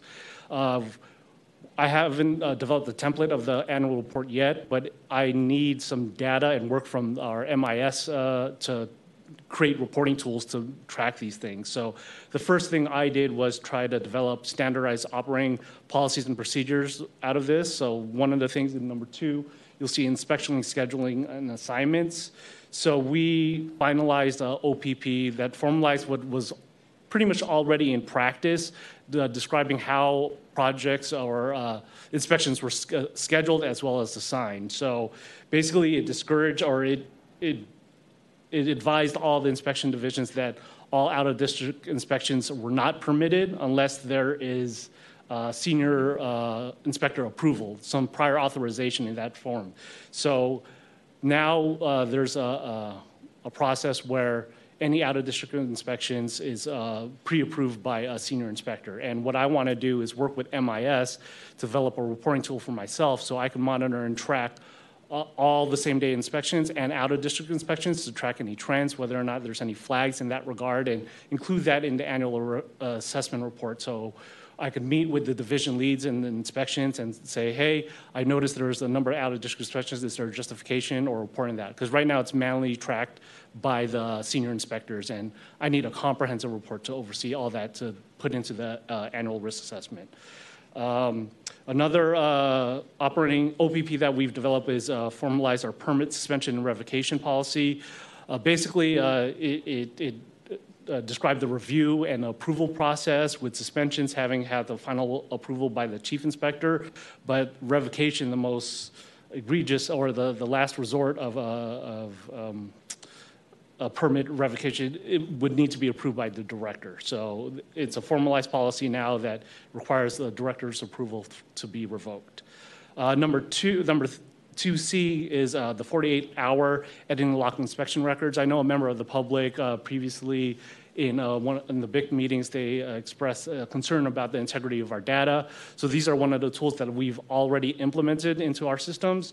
Basically, all inspection records are locked after 48 hours. So after an inspector enters something into the system in PTS, after 48 hours, they're unable to change any records. This will protect the integrity of data from staff retroactively changing something, and if they made a genuine error, we develop a process of approval that they would have to work with senior staff to get approval to change the record, and work with MIS, our IT department, to actually make the change. And we would track that in a report of all the changes made to the system and in the data.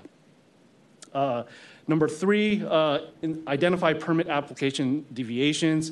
So I'm going to be working with Neville in the upcoming months to develop system tools to identify instances of permit applications deviating from established procedures. And I know Neville's given past presentations on all the new guidelines and things that they've done for permit staff, and I want to integrate a compliance portion into those processes to assure that there are no deviations from the established procedures, and if there is, it is documented in a way where I could review it and go over with them in regular meetings. And he's advised me as well that senior staff are already performing spot checks on plan reviews. Number 4, training on permit plans and reviews and inspections. So training is ongoing. I know with the inspection divisions, they hold like bi-weekly meetings, and in that there's always training tailgates within those meetings, going over all the new processes or required trainings with further division. And permit services also has their weekly meetings, and they go over training modules at that time too. And lastly, the adherence to the Statement of Incompatible Activities, Code of Professional Conduct, and DBI policies. So what we developed there is an acknowledgement form. So during performance reviews every year, HR will have staff sign acknowledgement forms and distribute the SIA forms, the Code of Professional Conduct, to make sure everyone's aware of these policies, and it basically imputes the knowledge of them that they're responsible for being compliant with all those policies. Next slide, please. Permit tracking improvements. So we made some system updates to PTS to ensure the complete and accurate data, adequate controls to deter unauthorized modification records, and maintain the integrity of the data, as I mentioned earlier. So DBI requires that all inspections are complete and recorded in PTS before final sign-off is completed. I mentioned the 48-hour lock of the inspection records, and the process that we developed to edit any locked inspection records requires prior approval. In addition to that, MIS has an audit log that tracks any changes to data. So our IT department is able to generate a report of, like, say there's a request for a property to look into any changes made to PTS or in the system for that property. They could generate a report. It's not as user-friendly. There's a lot of data. We'd have to narrow what specifically the member of the public is looking for, but it could track any change within the system in this audit log. So that was important that the Controller's Office recommended that we maintain an audit log, and we're able to generate something to track any changes made to the system. So that's definitely something worth noting in improving the integrity of our data. Next slide. Supervised quality assurance reviews. So the inspections, divisions, and permitting services, they've increased the quality control measures. Chief inspectors review daily inspection activity for inspectors and senior inspectors in their division. Chief building inspector reviews all NOVs and certificates of final completion. Plan review the spot checks of their staff work product.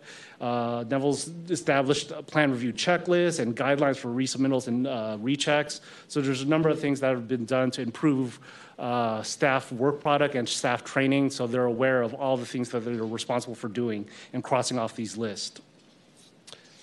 Next slide.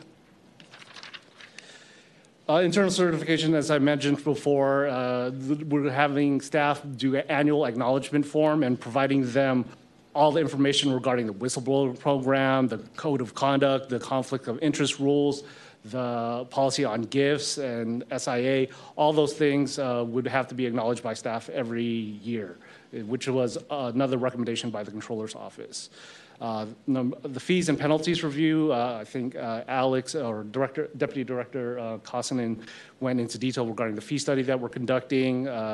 Public outreach and education. We continuously make website updates to provide more information and educate the public on permit inspection processes. We've created a number of customer checklists and clear guidelines and requirements, as well as the public advisory meetings that we hold to advise the public of all the improvements that we've made within the department.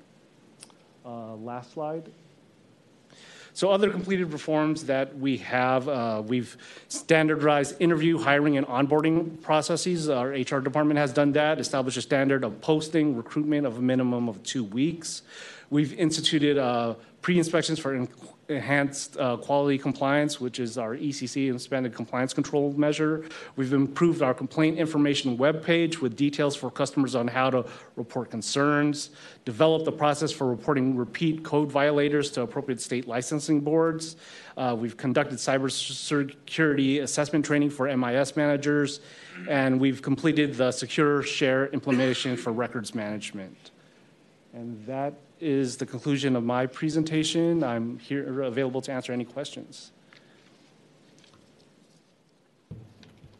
Okay. Commissioners have any questions or we're okay? Just a few questions on some of the, there's some items here that definitely seem like they should have measurable outcomes. Yeah. And so I'd like to see those in the future. I don't expect you to give that to us right now. You weren't prepared to do that. Yeah. But in general, are you actually seeing participation in the things like the internal complaint system you've set up or the whistleblower protocols? Are you actually seeing yes, engagement? Yeah, definitely with the whistleblower complaints. When I first came on board, there were like dozens coming in.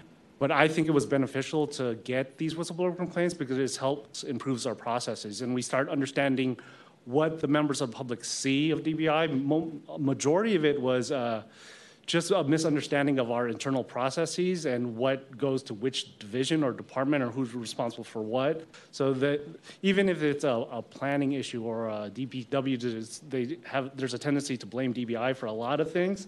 So in response to the whistleblower complaint, we developed this comprehensive investigation where we outline, okay, here's the issue. This is what the member of the public is complaining about. The reason for this misunderstanding is this. And then I would attach a complaint data sheet to show like all the workup that's been done to address the complaint.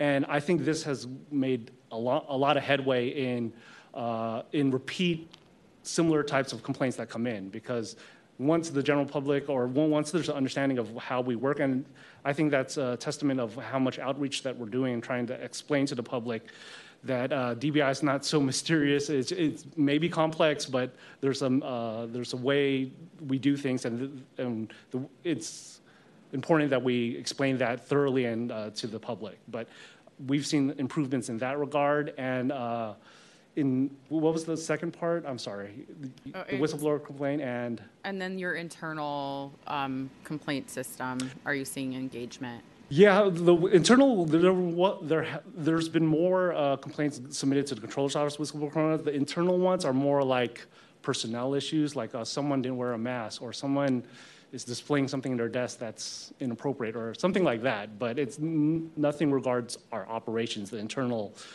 even the ones that go to the controller's office, some of them were from internal staff as written. So they're using the controller's office whistleblower more so.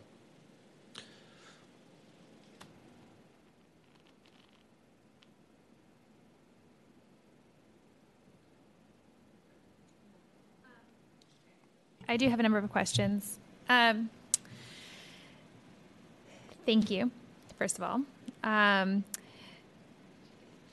On the question of the annual risk assessment, I think this is something that is really at the heart of the controller's recommendations. So I heard you say that you needed data to create the tracking tools. What's the status of that? What's the timeline? Like, what is your expectation, the department's expectation of being able to realize that? So some of the things like so my primary focus when I came in was dealing with the inspection things. So some of those tools in terms of tracking same-day inspections and out-of-district inspections, that has been in the works but not finalized because MIS has so many projects in there. I wanted it done by the end of the last fiscal year, but they were being overloaded. But that's my priority right now, to get that done, hopefully by the end of this calendar year. I'm going to follow up with MIS and provide you an update when that could be rolled out, because I know there's something developed right now, but it's not in a way that I could get a report and look at it and talk to the inspection division leads, hey, let's go over this. I've noticed these trends and things of that nature. I need to develop that with MIS to get that rolled out. And I'm hopeful that we will have something working and functioning by the end of the calendar year. Okay. So crossing my fingers. Is the data already in the system? It's just a matter of how you're not able to pull it out of the system right now in a way that you can provide the analysis. Okay. Yeah. So we could utilize what's being inputted in the inspection scheduling system, and then MIS could. I just need compliance needs to be looped into that and to be able to aggregate those reports and show me the data, because I wouldn't be able to look at each individual one. Yeah. Right. It has to be synthesized. Yeah. Okay, but you have the structure for the MIS team to then implement, so you can pull the tools. Like that work has been done already. It's just the actual. For the inspection scheduling, yes. The other one that we need to look at and develop that haven't been developed is the system to flag inappropriate expedited review of project plans and unauthorized approvals. I'm going to have to understand how that is flagged, how we could look at that, and I have to work with Neville with that and MIS to be able to properly develop that system tool. Okay. And are you thinking fiscal year 2025, end of 2024? What is your kind of vision for the expectation on that? For the annual risk assessment or the tools? For the data, for having, for operationalizing the data to flag the expedited reviews and unauthorized inspection. That I wouldn't be able to estimate the timeline. Okay. I'm working on the inspection ones first, but after that's completed, I don't know how difficult it will be, because I'm going to have to try to work with Neville to figure out how could we track these and determine if it's been expedited or not. Yeah. Understood. But, yeah. Okay. Sorry. Thank you. I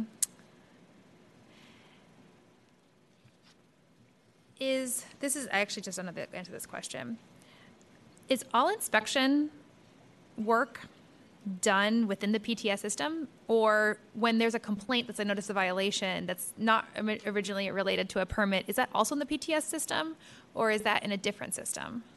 I believe it. I'll defer to Matt Green, but I believe everything is captured in PTS in terms of the workup for inspections. But hi, I'm Matthew Green again. So there's the permit tracking system. There's also the complaint tracking system, which both part of the Oracle computer system. Sorry, okay. But so all their work is tracked there. They should be tracking. For complaints, they'll be tracking phone calls, site visits, NOVs issued, and then under actual issued permits, every inspection will be scheduled there. Okay. I don't think they would actually be scheduling documenting all the phone calls under the inspections. It's basically just scheduling times. But yes, the work is there. Okay. Thank you very much for helping me understand that. And then, so do these reforms also apply to the complaint tracking system or just to the permit tracking system? It applies to all. Okay. Yeah. Thank you. And then, so one of the pieces of the controller's report was regarding fees and penalties. Obviously, we are collectively doing a lot of conversations about the fees. Yeah. Has there been any conversation about penalties? Or is there anything about penalties? Do you have any more kind of information from the controller's thinking on what, on the penalty portion, that their thinking was that this would deter bad behavior? I would defer to Alex and executive management. If they're having an internal discussions regarding penalties, they would advise me as an update to the reform, whether those discussions, but I have not heard any discussions. Sorry. As of right now, the penalties are mandated by what's stated in the building code, and we are not engaged in discussions about making adjustments to those penalties at this point in time. But it's an ongoing conversation. Do you know when the last time Yeah, these were increased? Didn't we go through that or make the recommendation for increase last year? There was some. There was a change last year. Was it comprehensive or It was, I'm sorry if you could talk into the microphone. Oh, sorry. Didn't we last year, maybe it was specific fees, but I can look back, or specific penalties. For specific violations? Yes, and there was a whole conversation around the San Bruno site. Yeah, I do. I'd have to go back and look at that. Yeah, I but can we look did at my have a meeting conversation, yes. Okay. Okay. So I guess, did anything come of it? Yeah. Did it move forward? Yeah, if you wouldn't mind. Sorry. Deputy City Attorney Rob Kapla, there was comprehensive legislation on planning and building code penalties for certain violations, including demolitions, that I believe is in the legislative update, but it's in effect. It's in the code as of today. Okay. Thank you. And then my last question is, how many people are on the enhanced quality compliance list now? I think it's just currently Santos, but no one else. But I think we review it every, if there's been 3 or more violations within the last 18 months, there'd be someone new. Okay. But I've only seen Santos on the list. Oh, I see. I see someone walking there might be towards the something mic. in the pipeline. Well done. Technically, there's only one on it, but there's one more is qualified that we're going through the report that we're going to present to the director. So there will be, if it all goes as a plan, there'll be 2 by the next time we meet. Well, it's unfortunate to hear, but I'm glad that the policy is in effect for that reason. Thank you. Thank you. And that concludes my questions. Does anyone else have any questions? Thank you very much. Thank you. Okay, is there any public comment on item 8? Any remotely? Okay, seeing none, we are on to item 9. Update on the findings and recommendations of the investigation into the March 2023 glass failures in San Francisco high-rise buildings. Hi, good morning, Interim President Toot and members of the Commission. My name is Neville Pereira. I'm the Deputy Director of the Permit Services Division.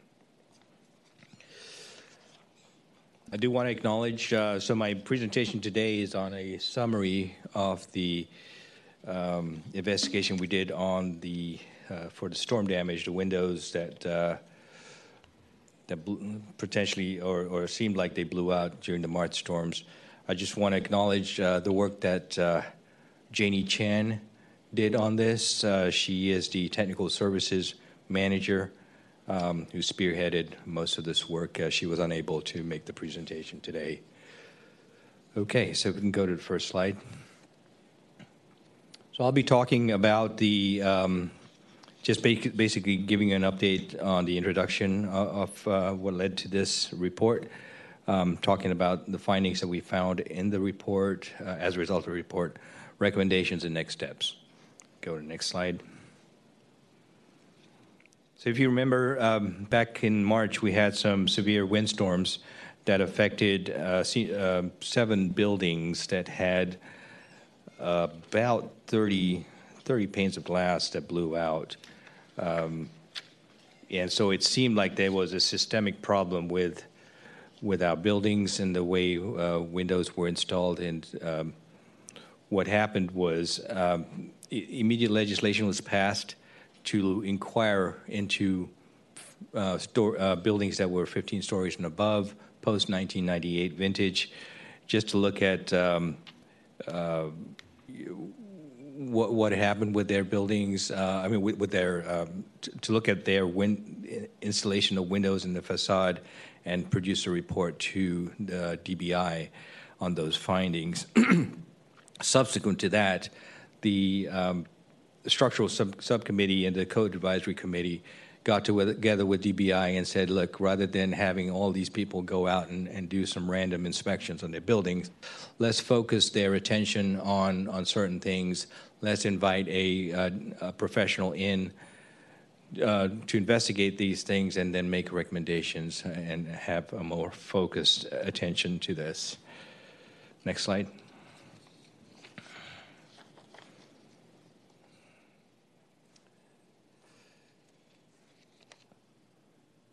Okay, so as a result of that, then we went out and hired WJE Associates with Janie Elsner Engineering Incorporated to investigate these glass failures. That particular company is notable for their work in forensic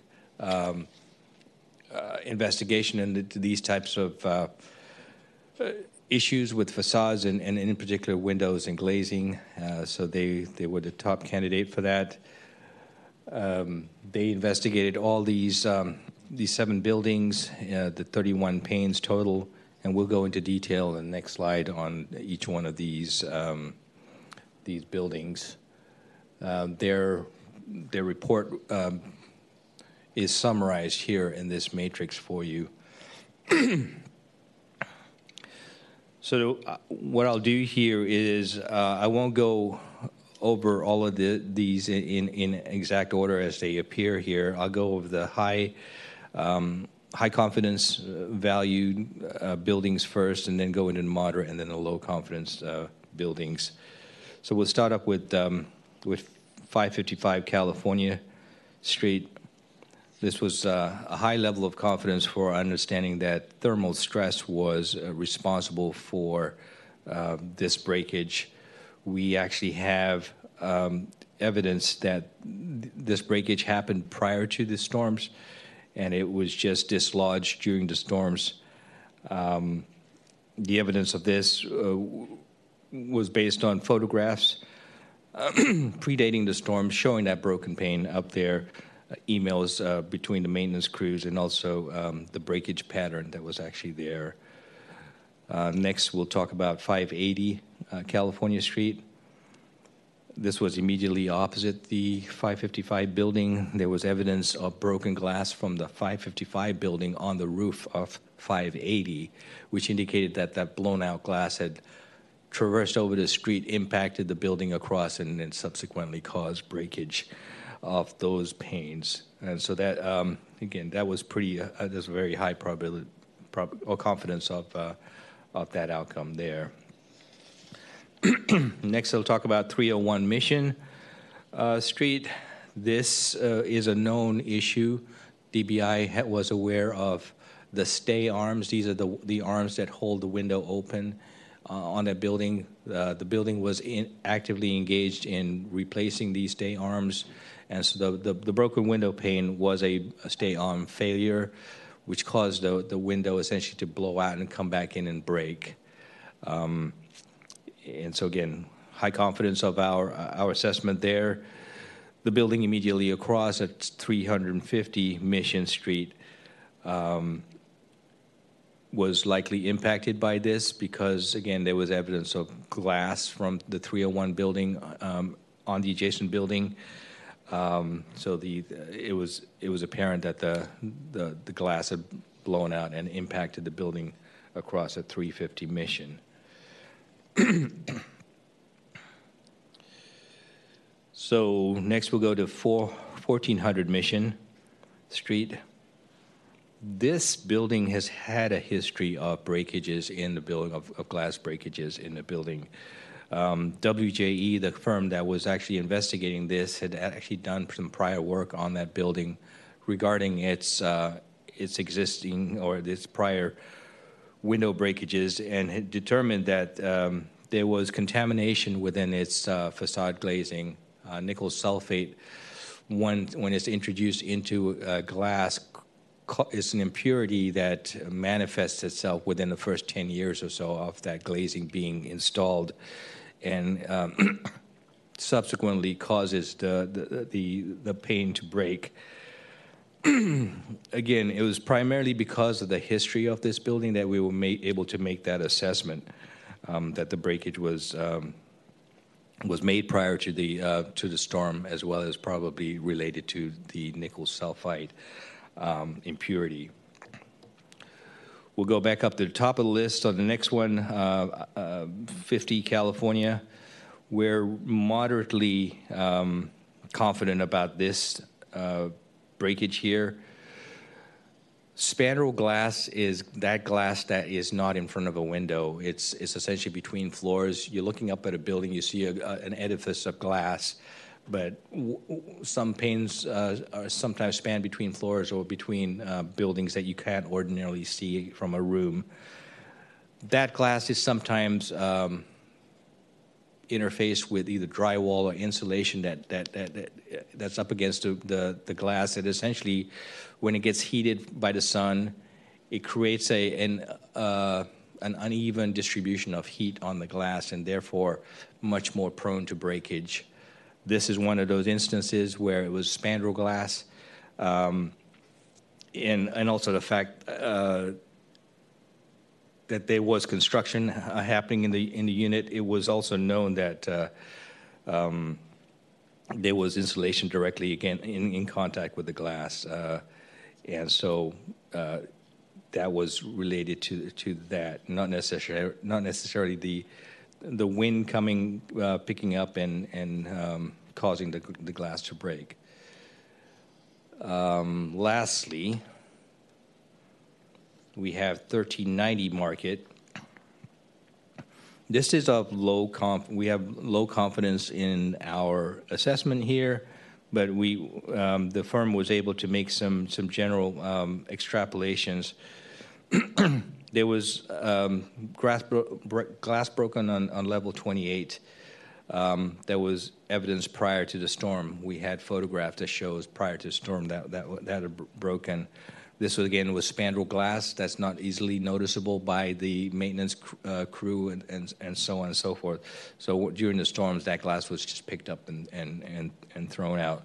At level 12, the glass had blown inward. That was likely the result of debris or the wind forcing it inwards. They had made some analysis on that and determined that the glass was of a particularly low strength. So that's a lot of, a lot of hypothesizing there. That's the reason why we have low confidence on that. So that's the assessment of the 7 buildings. Probably a little more detailed than you wanted to know. But if we can go to the next slide. So these are the 5 causes of breakage. The thermal stresses, debris, impact, and window hardware are of high confidence, where we readily know that those are, modes of failure there. Actual wind loads, the probability that the wind caused these failures is of low confidence there. And then of glass contamination, again, we have a history on some of these buildings that we breed a high confidence of our assessment there. Next slide, please. So the main outcomes or the recommendations of this report is that facade designers need to avoid the use of spandrel glass, or at least tempered glass in that. Because tempered glass, there are 2 forms of glass that are used on these building facades. tempered as the ones that you have on your windshield of your car, right? When they shatter, they break into tiny pieces. Laminated glass is preferred on those because if you have an outer breakage, the inner glass layer essentially holds the glass together. We're asking that building owners pay particular attention to the maintenance of their facades. So when they send window washers down, for example, there should be a report that is generated at the end of that window washing exercise to note any imperfections or cracks or other broken glass there. This documentation is critical to this program as we make recommendations because a building that has good maintenance record is then able to essentially prove that the owners are aware of the weaknesses or the breakages in their building, and so. The last bullet on this is that we, as a result of these recommendations, we were asked to look at our existing facade ordinance. Our existing facade ordinance was really created to look at the building masonry, brick, or corbels, that are attached to the outside, not necessarily glass. So we're going to amend our existing facade ordinance to now look at glass specifically every not only the 10 years, which is a frequency for our existing facade ordinance, but now to introduce every 5 years a visual inspection. If you can imagine, every 5 years a design professional gets hired by the building owner to look at their building. That engineer comes in and essentially reviews maintenance records to see if there was a history of breakage and essentially is able to make a determination whether a detailed evaluation is needed or they can just stop there at that general inspection. This way, it doesn't become overly burdensome on the building owner and an expense, but it also introduces a more frequent analysis and investigation of this. So any unrepaired issues that may result in a falling hazard are also looked at every 5 years or so. Okay, next slide. So our recent legislation that just came out of after the storms required that every building 15 stories or more post 1998 prepare a report within 6 months. We have delayed that report as a result of going out to this specialty consulting firm. And so what we will now do is create an information sheet that essentially spells out what these buildings need to do in that report based on this investigation. Give them a general idea about the visual inspection that needs to be provided, as well as the criteria that needs to be evaluated. That way, all of these buildings come in with a focused attention on what's needed to be done, and we get similar results coming in from all of our building owners. And the next slide. So the Code Advisory Committee has reviewed the report by WJE Engineering, and they've essentially looked at the recommendations. What's next is we have prepared an information sheet, so staff has prepared an information sheet that tells the owners what they need to do as a result of this investigation. We will publish that information sheet. It doesn't necessarily need to come to this commission for that. That's just general information for the building owners. And then at a later stage, we'll consider legislation to go back in and change our Administrative Bulletin 110 to incorporate this facade glass inspection. And that concludes my report.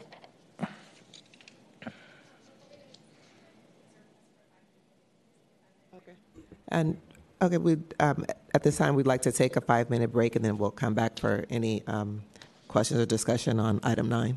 Okay.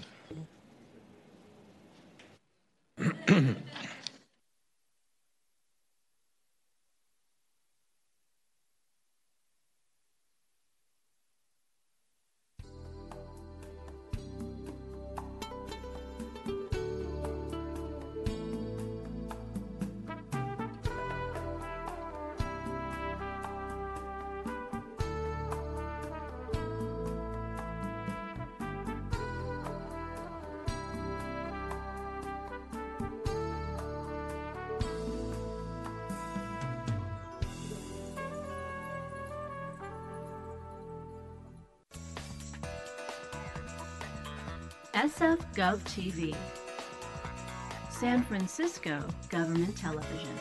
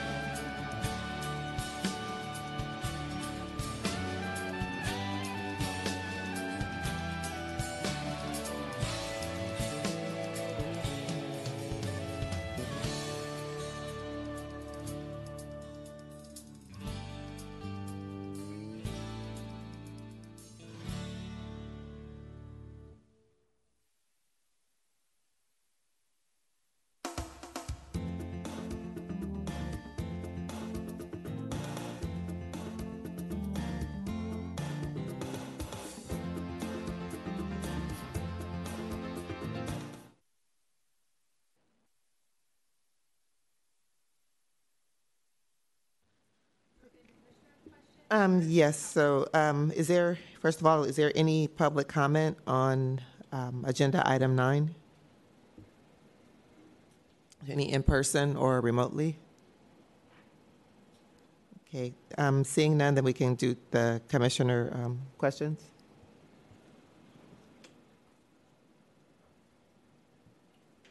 I just have one question. I have been reading about how this year is supposed to be another really wet winter. So wondering, as we're expecting El Nino coming in, if a lot of these buildings that we've been tracking and that already had damage issues with their windows, if we're going to be prepared for the next round of storms this winter. Right. Thank you for that question, Commissioner Chavez. Once we get these reports back from the building owners, they will have an understanding about their current state of their building, if there's broken windows in this. It was clearly evident that it wasn't a wind design issue, or we got really high winds coming, especially with climate change. It's going to get worse. It was very evident that this is not the issue that we're dealing with. It's just primarily building maintenance. If you will look at the design forces for these facades, they're extremely high. They put a jet engine in front of these panes to test them and stuff like that. So, yeah. Yeah, it just sounds like there may already be like pre-existing issues with them that get exacerbated by the storms and wind and et cetera. So. Yes, you're absolutely right. And so we want to get ahead of that. We want the building owners to understand their buildings ahead of the storms. Yeah. Fantastic. Thank you. Thanks. For the buildings investigated, did the owners or in the investigation, was it disclosed their former or present visual inspection practices? If the recommendation is every 5 years do a visual inspection, have we learned what in those buildings that were inspected, do we know when they were doing their visual inspections, or when the last time they had inspected visually the windows, or when their window washers had, reported what they'd found or anything like that?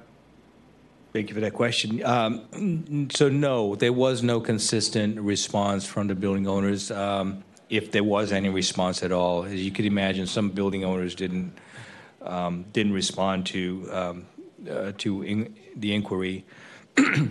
So the least we can do going forward is to ensure that building owners respond on a frequent basis. So every time you send a swing stage out to wash windows or for anything else, it behooves the owner to have a maintenance record for that, and any irregularities, or if there weren't any irregularities, to at least state that, so that at their 5-year inspection, they can produce this log of maintenance regimen and show the design professional that they're, we've done all this every 3-4 months. We've washed windows, nothing's there, so there's really nothing to look at.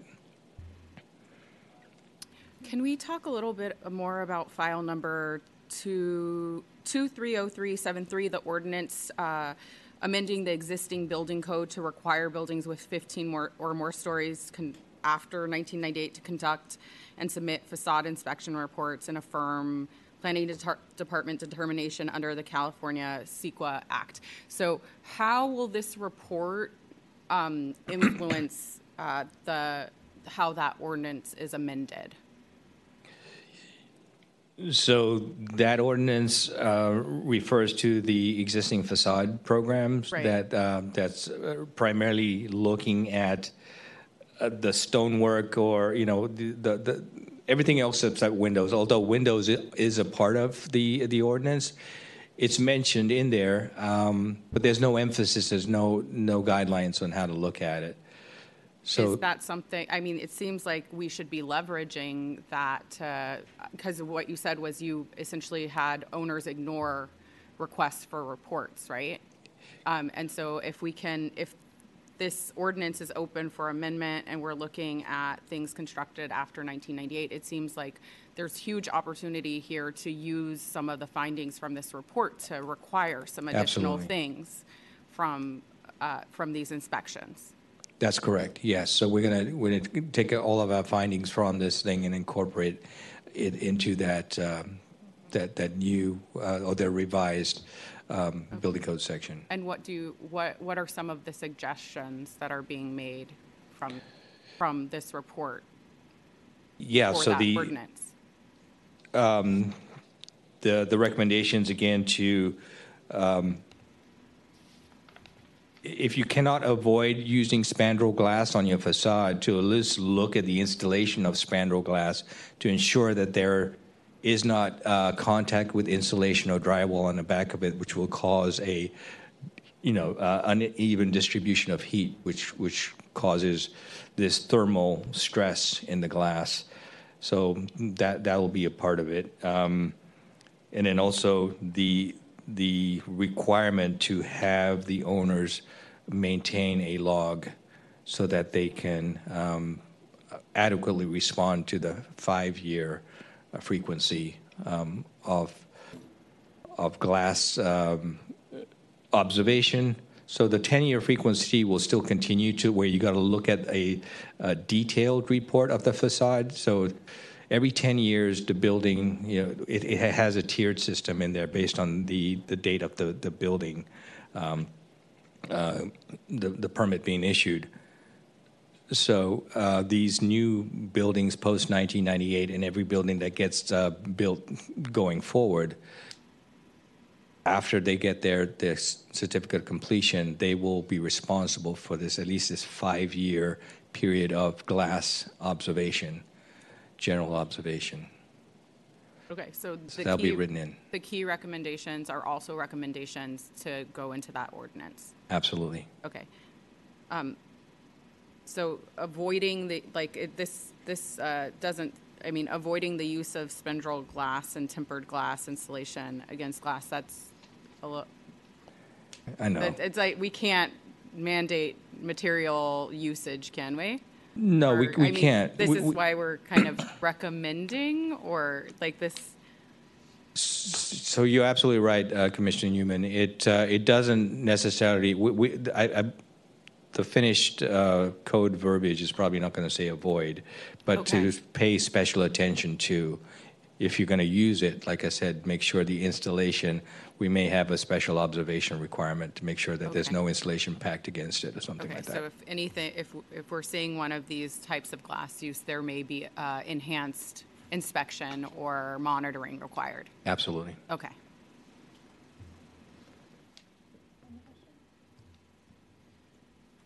So I'm having difficulty distinguishing what is a mandate and what is a recommendation in this report. So can you tell me what are the mandates that that DBI can do now, and what are the recommended practices that we are either telling business owners we recommend you do this versus what is mandated? Got it. There were no mandates coming out of this report. The engineer is not allowed to. They can make recommendations for us to make mandates, but so the recommendations were clear, and I just went over those with Commissioner Newman here.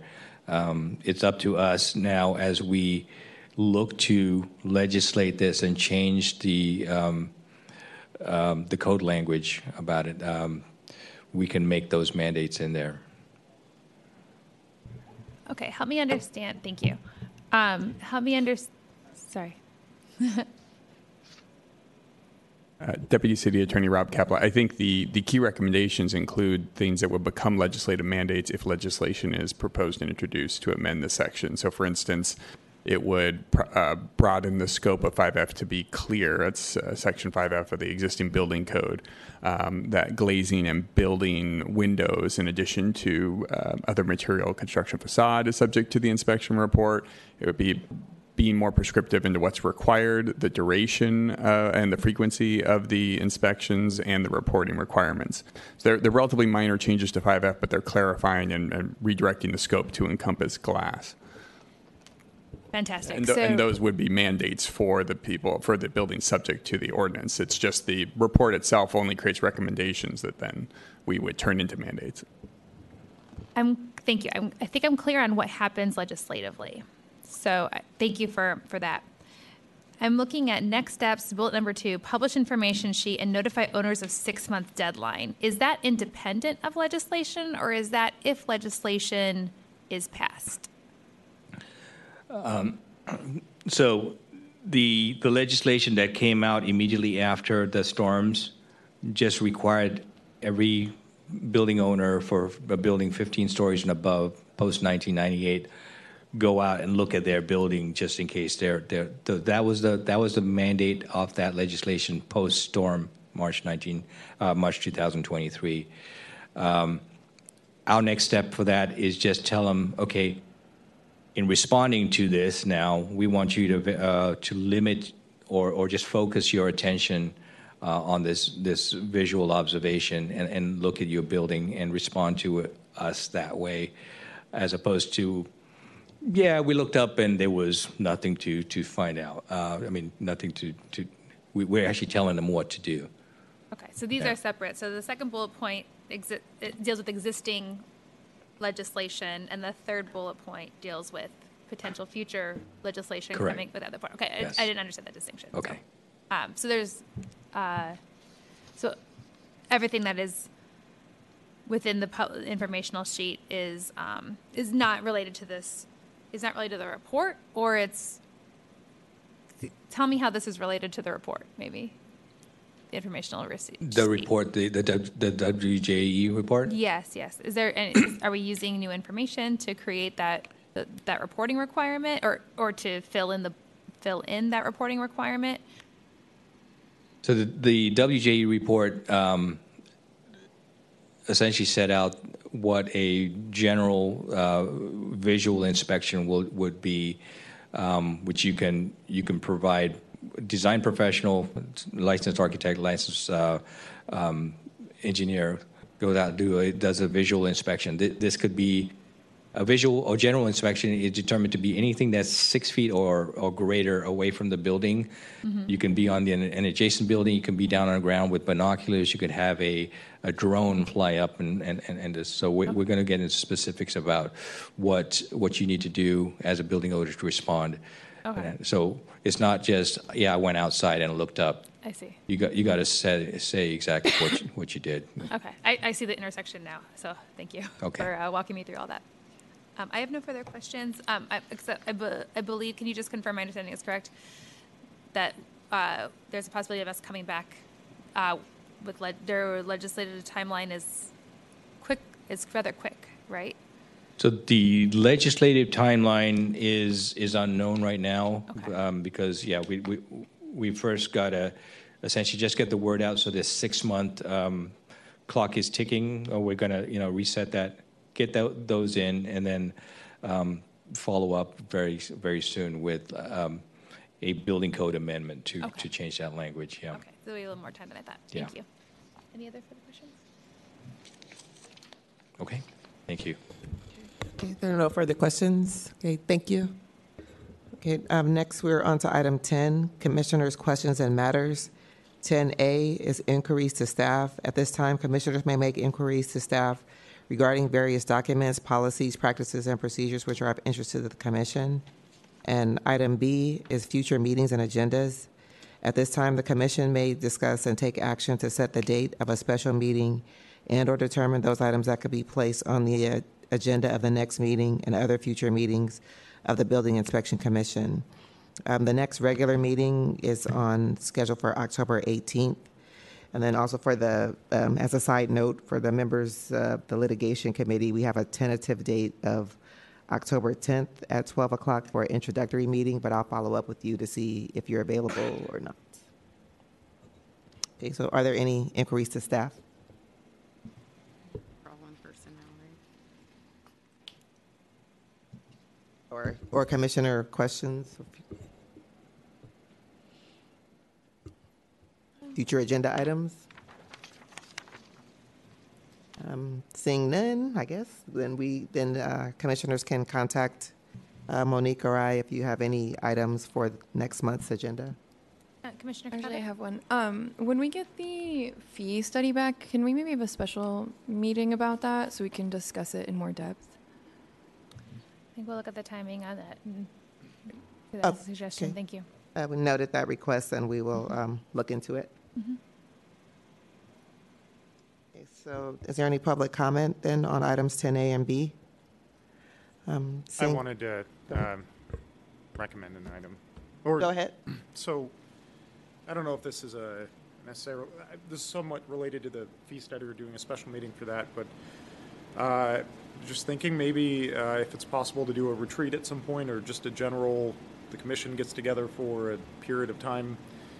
I understand we can do retreats, and maybe it would make sense to do it in the beginning of the year or something so we can discuss our priorities and our, maybe do some planning that isn't so much ad hoc, which kind of, and when we're doing the monthly meetings, they kind of just necessarily have to be ad hoc. So just a thought I have. I don't know if I'm proposing it or not. Just wanted to throw it out there. We'll take the thinking. Okay, thank you. That would be new. I've never heard of that exactly with commissions, but sounds interesting. So I will. Any things? Yeah, we'll follow up on it. Okay. More time together? All right. Then next, we have is item 11, review and approval of the minutes of the regular meeting of August 16th, 2023. Is there a motion to approve? Second. Okay, so there is a motion and a second. Is there any public comment on the minutes? Seeing none, are all commissioners in favor? Yes. Aye. Aye. Yes. Aye. Any opposed? Okay, then the minutes are approved. Thank you. Next, we have item 12, adjournment. Is there a motion to adjourn? So moved. Is there a second? Second. Okay, all commissioners in favor? Aye. Aye. And I'm sure there's none opposed, so we are now adjourned. It is 12:08 p.m. Thank you.